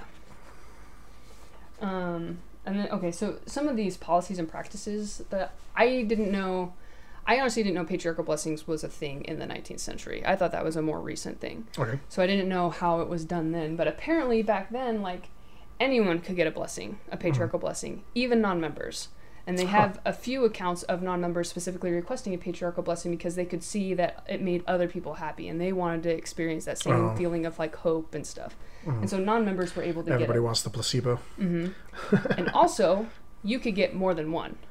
You could receive one anytime you wanted one. So it was just like a regular blessing, kind of. Basically, yeah.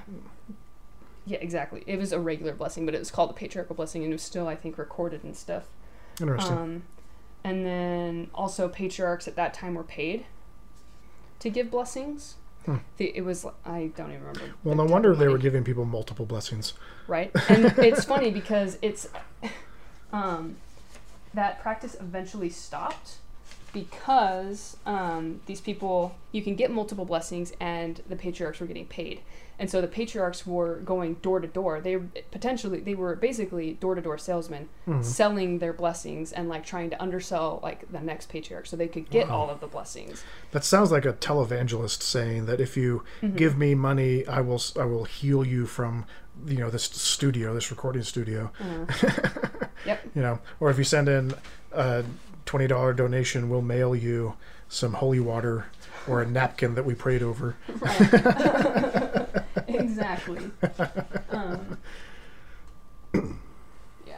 I mean, those are basically the biggest changes. Now it's a lot more strict. Like I said, you have to have... It seems very formal now. Yeah, it's very formal. You have to have an interview with the bishop, and you have to have a recommend, similar to like going to the temple. You have to get a recommend from your bishop or stake president then too. And they're basically the same questions that you're asked. And then generally you'll have an interview also with the patriarch, and then you get your blessing. But it's like, it's very regulated. Yeah. You can only receive one.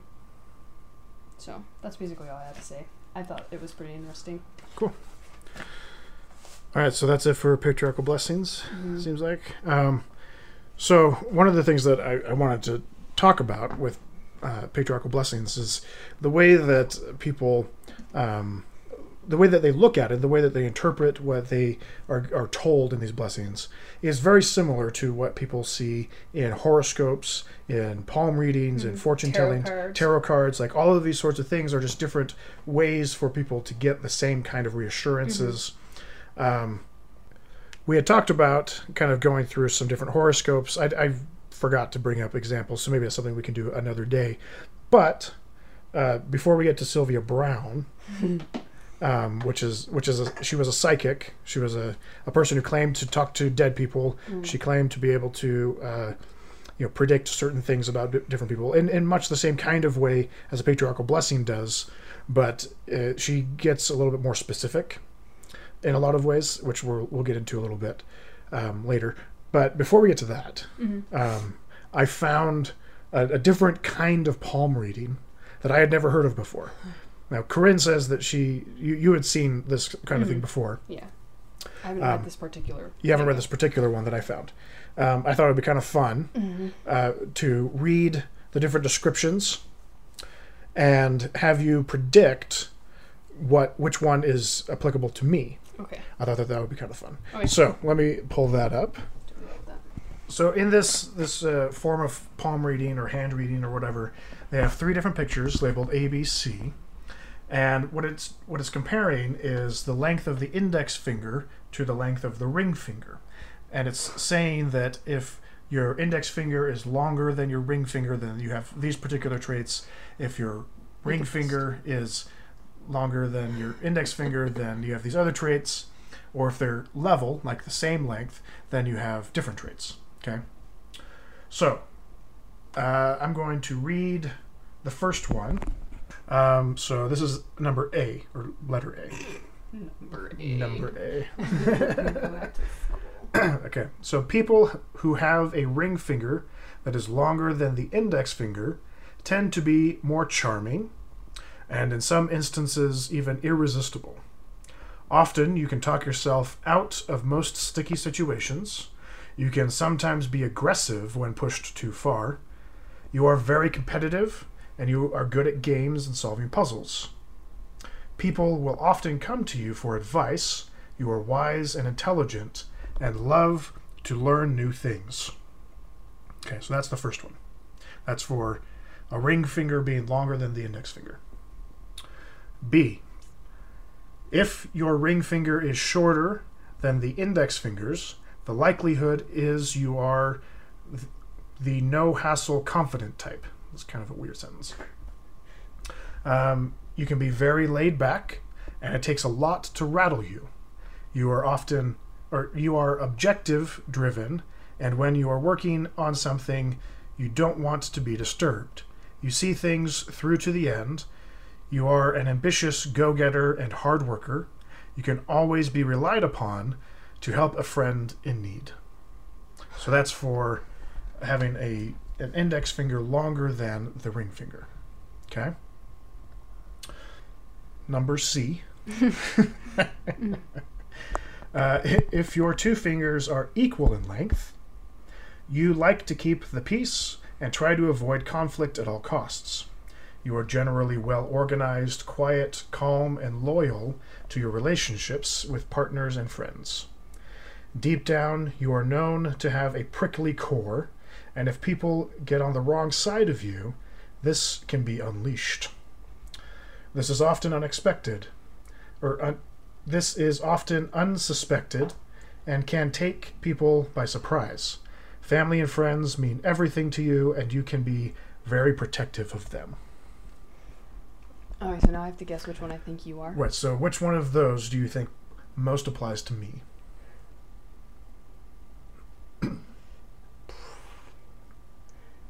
A and B sound closest to you. But let's see, your ring finger is shorter. I'm going to say B. So B. That your ring finger is shorter than the index finger. Okay. You ready? Yeah. So your ring finger's longer on your right hand. Is it longer on the left hand? Kind of. Okay. I almost guessed that one. So it's A. So it's A.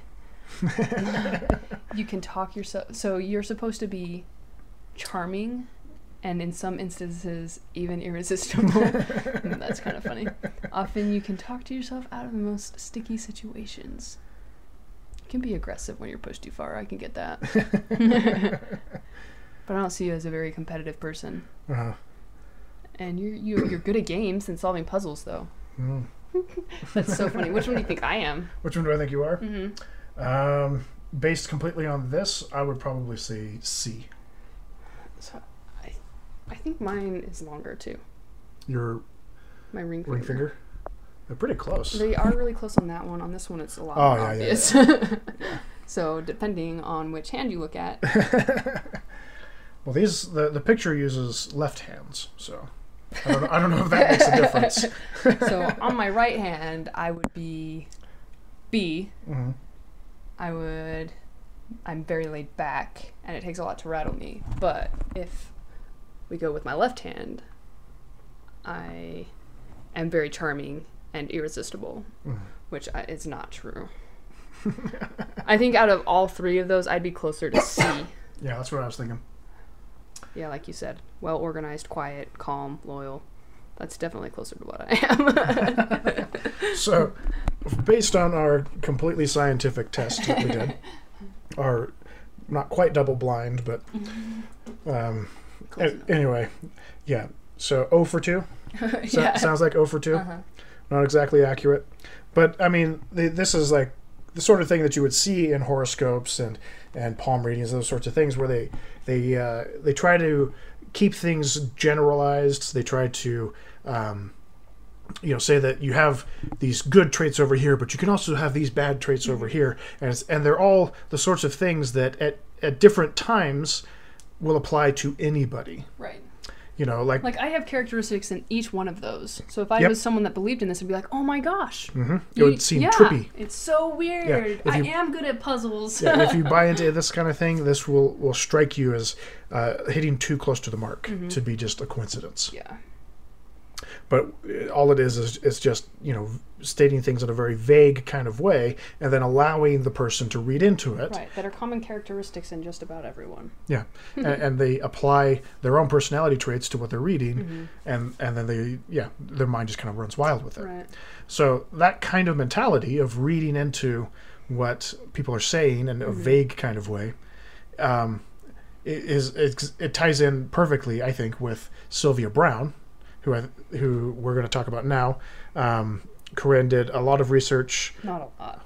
She did some research into Sylvia Browne, who was a very popular psychic in the 90s, I think it was. She was on like the Montel Williams show. She went around to different TV shows, daytime TV shows, to give people advice and make predictions.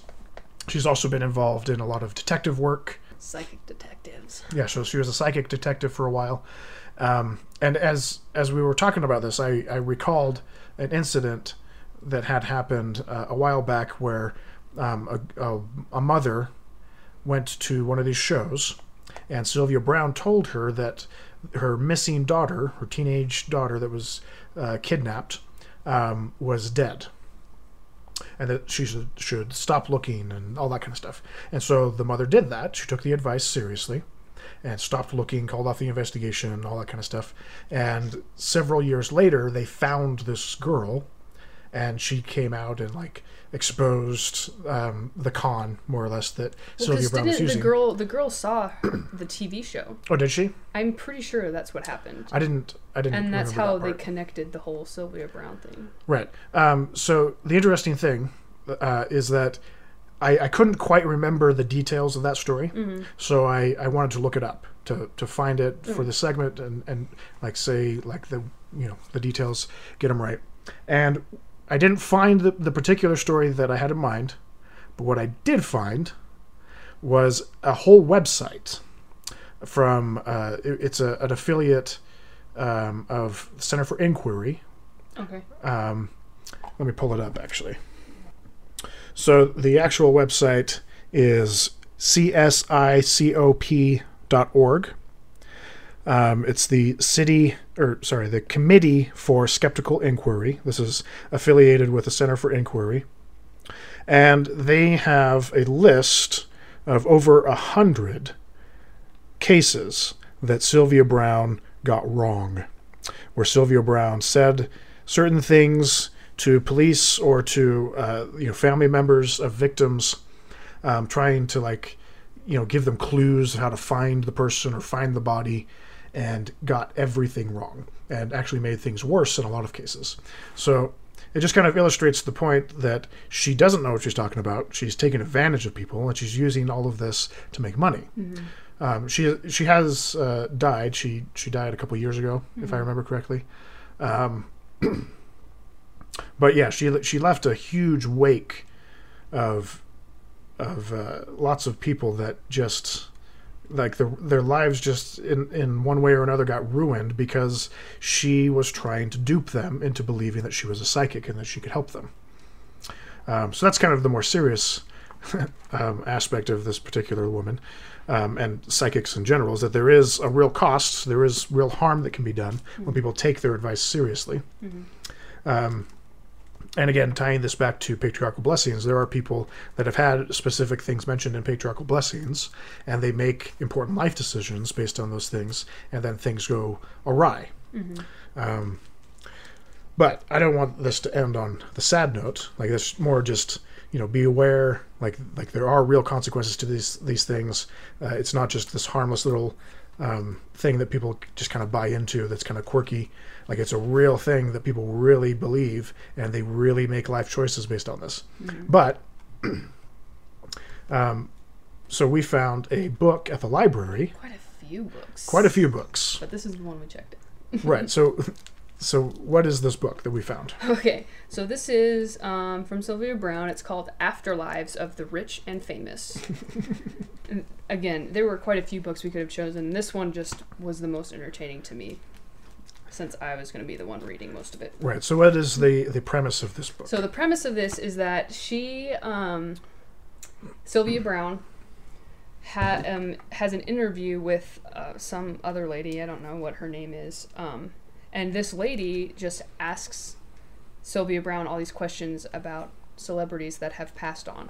And she gives information about what they're doing in the afterlife. Right. So Sylvia Browne claims to be in communication with dead celebrities. Yeah, more or less. More or less. So, okay, in her introduction, which I did read, I didn't read this cover to cover. I picked and chose. Wow, that sounds awful. I think the word is chosened. I chosened. I picked and chosen specific things to read. But I did read the introduction just because I didn't hear of Sylvia Browne until very recently. I had no idea who this lady was. Yeah. So in the introduction, she points out that she was born a psychic. So she could see from a very early age spirits walking around. She couldn't hear them or anything until she was like about 8 years old. And that is when she first had communication with who she calls Francine, who is her like spirit guide or whatever from the other side. So is Francine a dead person? She's or it not doesn't very really say. Clear on that. But some kind of apparition. Yeah, I mean, just from what I gather from reading this, like Francine, I would assume, is a person that was alive before and is just a spirit in the afterlife right now that may or may not at some point reincarnate. Okay. She's a believer in reincarnation. She thinks that everyone on this earth has been alive before. Except for one person that she mentioned in the book. Right. James Dean. James Dean. A couple of them actually don't ever reincarnate. Okay. They only incarnate. But in general, people come to Earth multiple times. You have the option to relive lives and to be different people. Let's see. What else? So Francine is accompanying Sylvia through this lifetime as a result of a mutual agreement that they made at home. And home, for Sylvia Browne, she uses that throughout this entire book, is basically heaven. It's the afterlife. She just calls it home. Okay. And she says, so we made this agreement at home before I decided to come to Earth again for the 52nd and last time. So she won't reincarnate. So if anyone like today says that they are channeling Sylvia Browne or that she's been reincarnated, they don't know what they're talking about. They're charlatans. They have no idea. That's an interesting fail-safe to put in place. Yep. That's mostly why I wanted to point that out. That's about all you need to know in the introduction. Just that. So all the information she gets about the celebrities in the past life is from Francine. She channels Francine. Francine, when she was younger, according to Sylvia, would talk to her, and Sylvia would have to listen to her. And Francine's voice was like, she describes it as being chipmunk-like and super high-pitched, and it was something she didn't like to listen to. It's like listening to Alvin and the Chipmunks talk to you all the time. Yeah. And so they finally reached this agreement where Francine would inhabit Sylvia's body while her spirit, like, took a step out. So Francine is using Sylvia's body to speak. So you hear Sylvia's voice, but it's actually Francine. Right, which is called channeling, right? Yeah. Some people call that channeling. Yeah. I'm pretty sure she calls it channeling, too. Okay. So the way the rest of the book is set up, she has it split up into different celebrities. Famous people, mostly people that, anyone would be familiar with. I can't remember exactly how many it is, but it's like 40, 50 celebrities that she talks to or whatever, or channels information from. So like she has Paul Newman in here. She does James Dean. There's Chris Farley, Clark Gable, Cary Grant, Katharine Hepburn, like people of this ilk. Right. Like super celebrities. Right. Not just people that are well known, like people that are beloved by their fans. Like they have a cult following, a lot of these people. So it's set up where she has it all, like I said, broken up into the various celebrities. So she'll start off, she compiled like her own version of a biography for these people. So it starts off with a very short biography of them that you can read. And then it goes into, it's labeled From Francine, and it's all in italics. So anything that's in italics is what Francine is channeling. Okay. To Sylvia or whatever. And I don't know, it's just... It's kind of a ridiculous way to write a book. It is so ridiculous because this is an interview that a lady is doing. She is sitting in the same room with a tape recorder asking Francine questions who's answering through Sylvia. After Sylvia has done a bunch of research on these celebrities and compiled that biography. So it's like that hot reading that we were talking about. Exactly. That patriarchs would do before they give their blessing. Yeah. I mean, what's interesting about a lot of these is that, like, you read the biography, and then when you read what Francine has to say, most of it is just reflected, like, whatever they're doing in the afterlife is pretty much what they did on Earth. Or, like for instance, Paul Newman was an actor, but he also ran this huge charity, Newman's Own. And so in the afterlife, he doesn't want to be an actor anymore. He focuses more on, like, the charity aspect of things. So she picks and chooses... So in the afterlife, there's charities? Yeah, we can get into a lot of things that apparently are in the afterlife. But there's also this thing that she calls the scanning machine, which after you die, you go through the tunnel and you come out and you go into what she calls the scanning machine, and you just sit there and you watch your entire life on replay. The entire thing, not snippets. You watch it from birth to death. And you're supposed to, like, in real time. Yeah. You're supposed to be able to, like, learn, like, what you did wrong, or, like, I don't know. So does that mean then that you can't reincarnate until, like, say, for instance, if you live to be 45 years old, you have to be dead for 45 years before you can come back?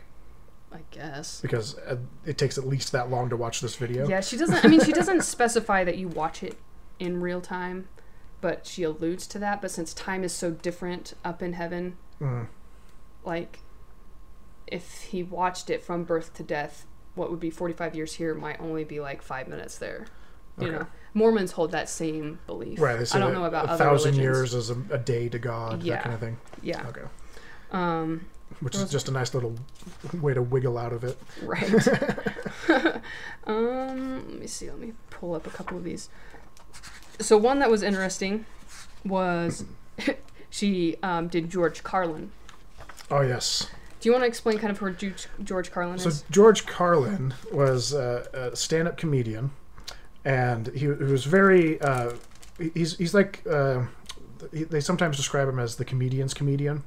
Like, he's a classic stand-up comedian. He follows the classic routine techniques, but he's just kind of one of those guys that draws you in. He's captivating. He's got a lot of charisma. And he would work into his act a lot of philosophy. He would work in his personal religious beliefs, and he had a lot of very scathing things to say about religion and about God. There's a couple clips on YouTube that are very popular. You look up George Carlin on God, and yeah, like, he had a lot of really mean things to say about Christianity and their version of God in the Old Testament. And anyways, but he was also probably most famous for the 7 Dirty Words. He talked a lot about censorship. He was a big advocate for using profanity as a way of expressing yourself. So he's a hardcore atheist. He's very profane in his act. He talks about very controversial things, and he indicts religion a lot. So what's interesting about this is that she does admit that he was an atheist in this life. Okay, I'm quoting.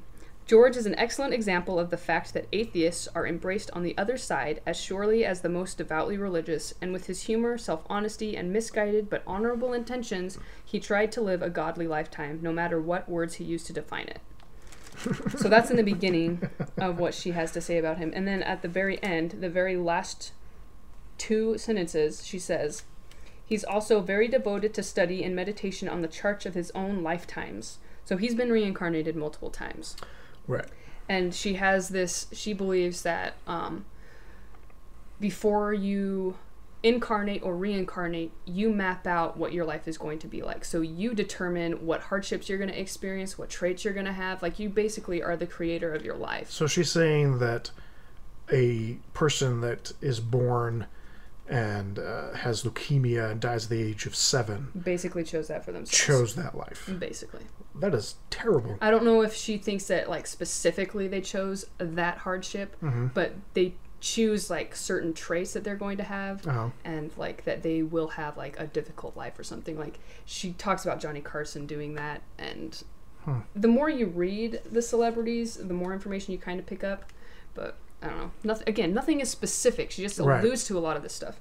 Anyway, back to the quote. So he's very devoted to study and meditation on the charts of his own lifetimes, intent on tracking the onset of his avowed atheism in an effort to learn how he grew to be so loudly, outspokenly wrong about the existence of God. Which is just funny. Also, he has no plans to reincarnate again. Why would he? Yeah. So that's just interesting. She, for a lot of these people, she points out, like, their spiritual traits, and that's what they focus on in the afterlife. She, like, in a lot of them, she brings in religion and Christianity and Catholicism specifically in a couple of them. God is very central to this. Yeah, which is just funny to me because, well, I mean, I guess I'm coming at it from, the Mormon perspective, where there isn't really much room for a psychic. Like, patriarchal blessings are about as psychic as you get, and that's still just incredibly vague and generalized. It's like Sylvia Browne gets into specifics a lot of times. Although it sounds like in this particular book she's either being super vague or she's just talking about stuff that everybody knows anyway. So a couple of other people that are interesting, and especially in her version of what heaven is. So Rock Hudson, again, he was a pretty famous actor. He died from AIDS. And then there's Farrah Fawcett, who died of cancer. I believe it was like a rectal cancer. And then Katharine Hepburn, who didn't die. I think she died fairly naturally. So nothing horrific. Nothing horrific. But so what's common with these 3 celebrities is that things that they were interested in or that they died from, in the afterlife, they are participating in research to look for cures. So Rock Hudson is involved with a team of people that's looking for a cure for AIDS. Farrah Fawcett is involved with a team that's looking for a cure for cancer. And then Katharine Hepburn is helping develop a cure for epilepsy. So let me get this straight. So in heaven, or home, people come and go. Come down to earth and then go back, and they can do different things. They can do some of the same things. There is a God, okay, an all-knowing, omnipotent God, apparently. or does she? But what's does she not interesting think is she never actually references God.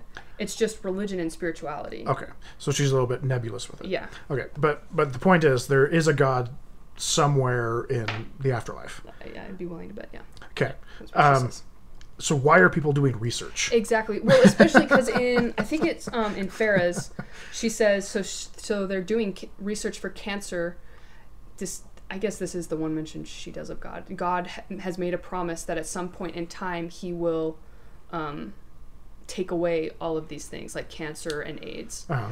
But they're still doing the research for it despite this promise that he's going to take it away. So it just begs the question, why are you doing What's the the research? Point? Yeah. Right. Later on in some of these celebrities, she refers to something that she calls infusion. I finally kind of picked up on this with the Albert Einstein one. Okay. He's doing research on time travel, by the way. Of course. So she talks about infusion, and I think the reason that they're doing research, at least in her explanation of research into AIDS, is that they infuse that into people that are about to reincarnate, and they will take the knowledge that they have researched and help promote it on Earth. Does that kind of make sense? So that's their method of transfer? Yeah. So Farrah Fawcett is researching cancer, and so they've chosen someone, let's call him Bob. Bob will reincarnate like in 3 years and grow up to be a cancer research person. And so everything that they researched while he was in heaven will come out on Earth. Does that kind of make sense? Yeah, it's just ridiculous. It is ridiculous. It makes sense. It's just retarded. Right. Again, because of the whole idea that God has promised to take it all away. Oh. So you're saying you're going to take this research, even though you know that eventually it'll be taken away. So what's the point of you doing the research? Yeah, you're going to try to take it away before God does. Right. Another interesting thing about Katharine Hepburn is that she called herself an atheist, which is interesting for the time period too for her, because that was definitely frowned upon. She doesn't really make any huge claims about her with that, but. Oh, Elvis is kind of interesting because he began his new incarnation in late November 2004. So Elvis has reincarnated as a blonde-haired, blue-eyed Frenchman who will have a beautiful singing voice. Oh, but he will not be a famous singer or recording artist again. He will devote his voice and his talent as a composer to his devout Catholicism, writing hymns and performing them solely for church services and special events. He feels that he sacrificed depth and introspection for fame and wealth in his last life, and in this new life, he intends to contribute to this world in quiet, thoughtful, charitable anonymity by becoming a monk and working with the poor throughout the French countryside. Which is just kind of funny. Yeah, and then Albert Einstein, one of his greatest passions right now is to unlock the secrets of time travel. And he believes that by the 2040s, in our years, time travel will be common through what he calls such global flus as the Bermuda Triangle. And one of the recipients of these infusions, which I tried to explain just a minute ago, is beginning in approximately 2018, will be a young man at Duke University whose name is Bernard, or, well, it's just two different versions of Bernard, I guess, just two different spellings. Bernard and Bernard? Bernard, yeah. It's just interesting because some of these she makes like actual like claims. Yeah. You know, the kind of claims that conceivably could be tested. Yeah. Like falsified. This one in like 3 years. Yeah. We can say, okay, that was wrong. And then I don't know, there were a couple of other ones. But who is going to read this book and then look it up and like look for some kind of verification for it? Right. You know, either you believe it wholeheartedly and you just run with it, or you're like us and you say this is all just ridiculous. She's just saying all this stuff out of her butt. And I mean, I suppose we could do some research into it, but it's just a fantastical sort of claim. Like there is no real evidence for it. Anyway, but people buy into it. Yeah. I mean, as I was reading this introduction, seriously, I was a page and a half into it, and I just stopped, and I was just like, how does a sane person pick this book up and read the introduction and think, oh my gosh, this is real? Yeah. Because she legitimately sounds crazy. She was born a psychic. She can see spirits. She can talk to spirits. She sounds like she should be in a mental institution. If she was alive, she should be. Yeah. seriously, like, I mean, just for pure entertainment value, pick up one of these books and just read some of it. It's crazy. Like, I can't understand it. Yeah, good grief. Okay, so anything else to say on Sylvia Browne or psychics? No? Okay. It's kind of a fun read. Yeah. It's kind of silly. Very silly. I was laughing at lunch in my car alone. Yeah. Okay, well, that's our show. Oh, thanks everyone for listening. Sorry, I missed my cue. Remember, you can email us at skepticsquaredpodcast@gmail.com. You can also check out the show's blog at www.skepticsquaredpodcast.blogspot.com. Don't forget that you can rate us and leave a review, and we will see you next time on the Skeptic Squared Podcast. Talk to you later. I almost said the wrong name. I know. A couple times.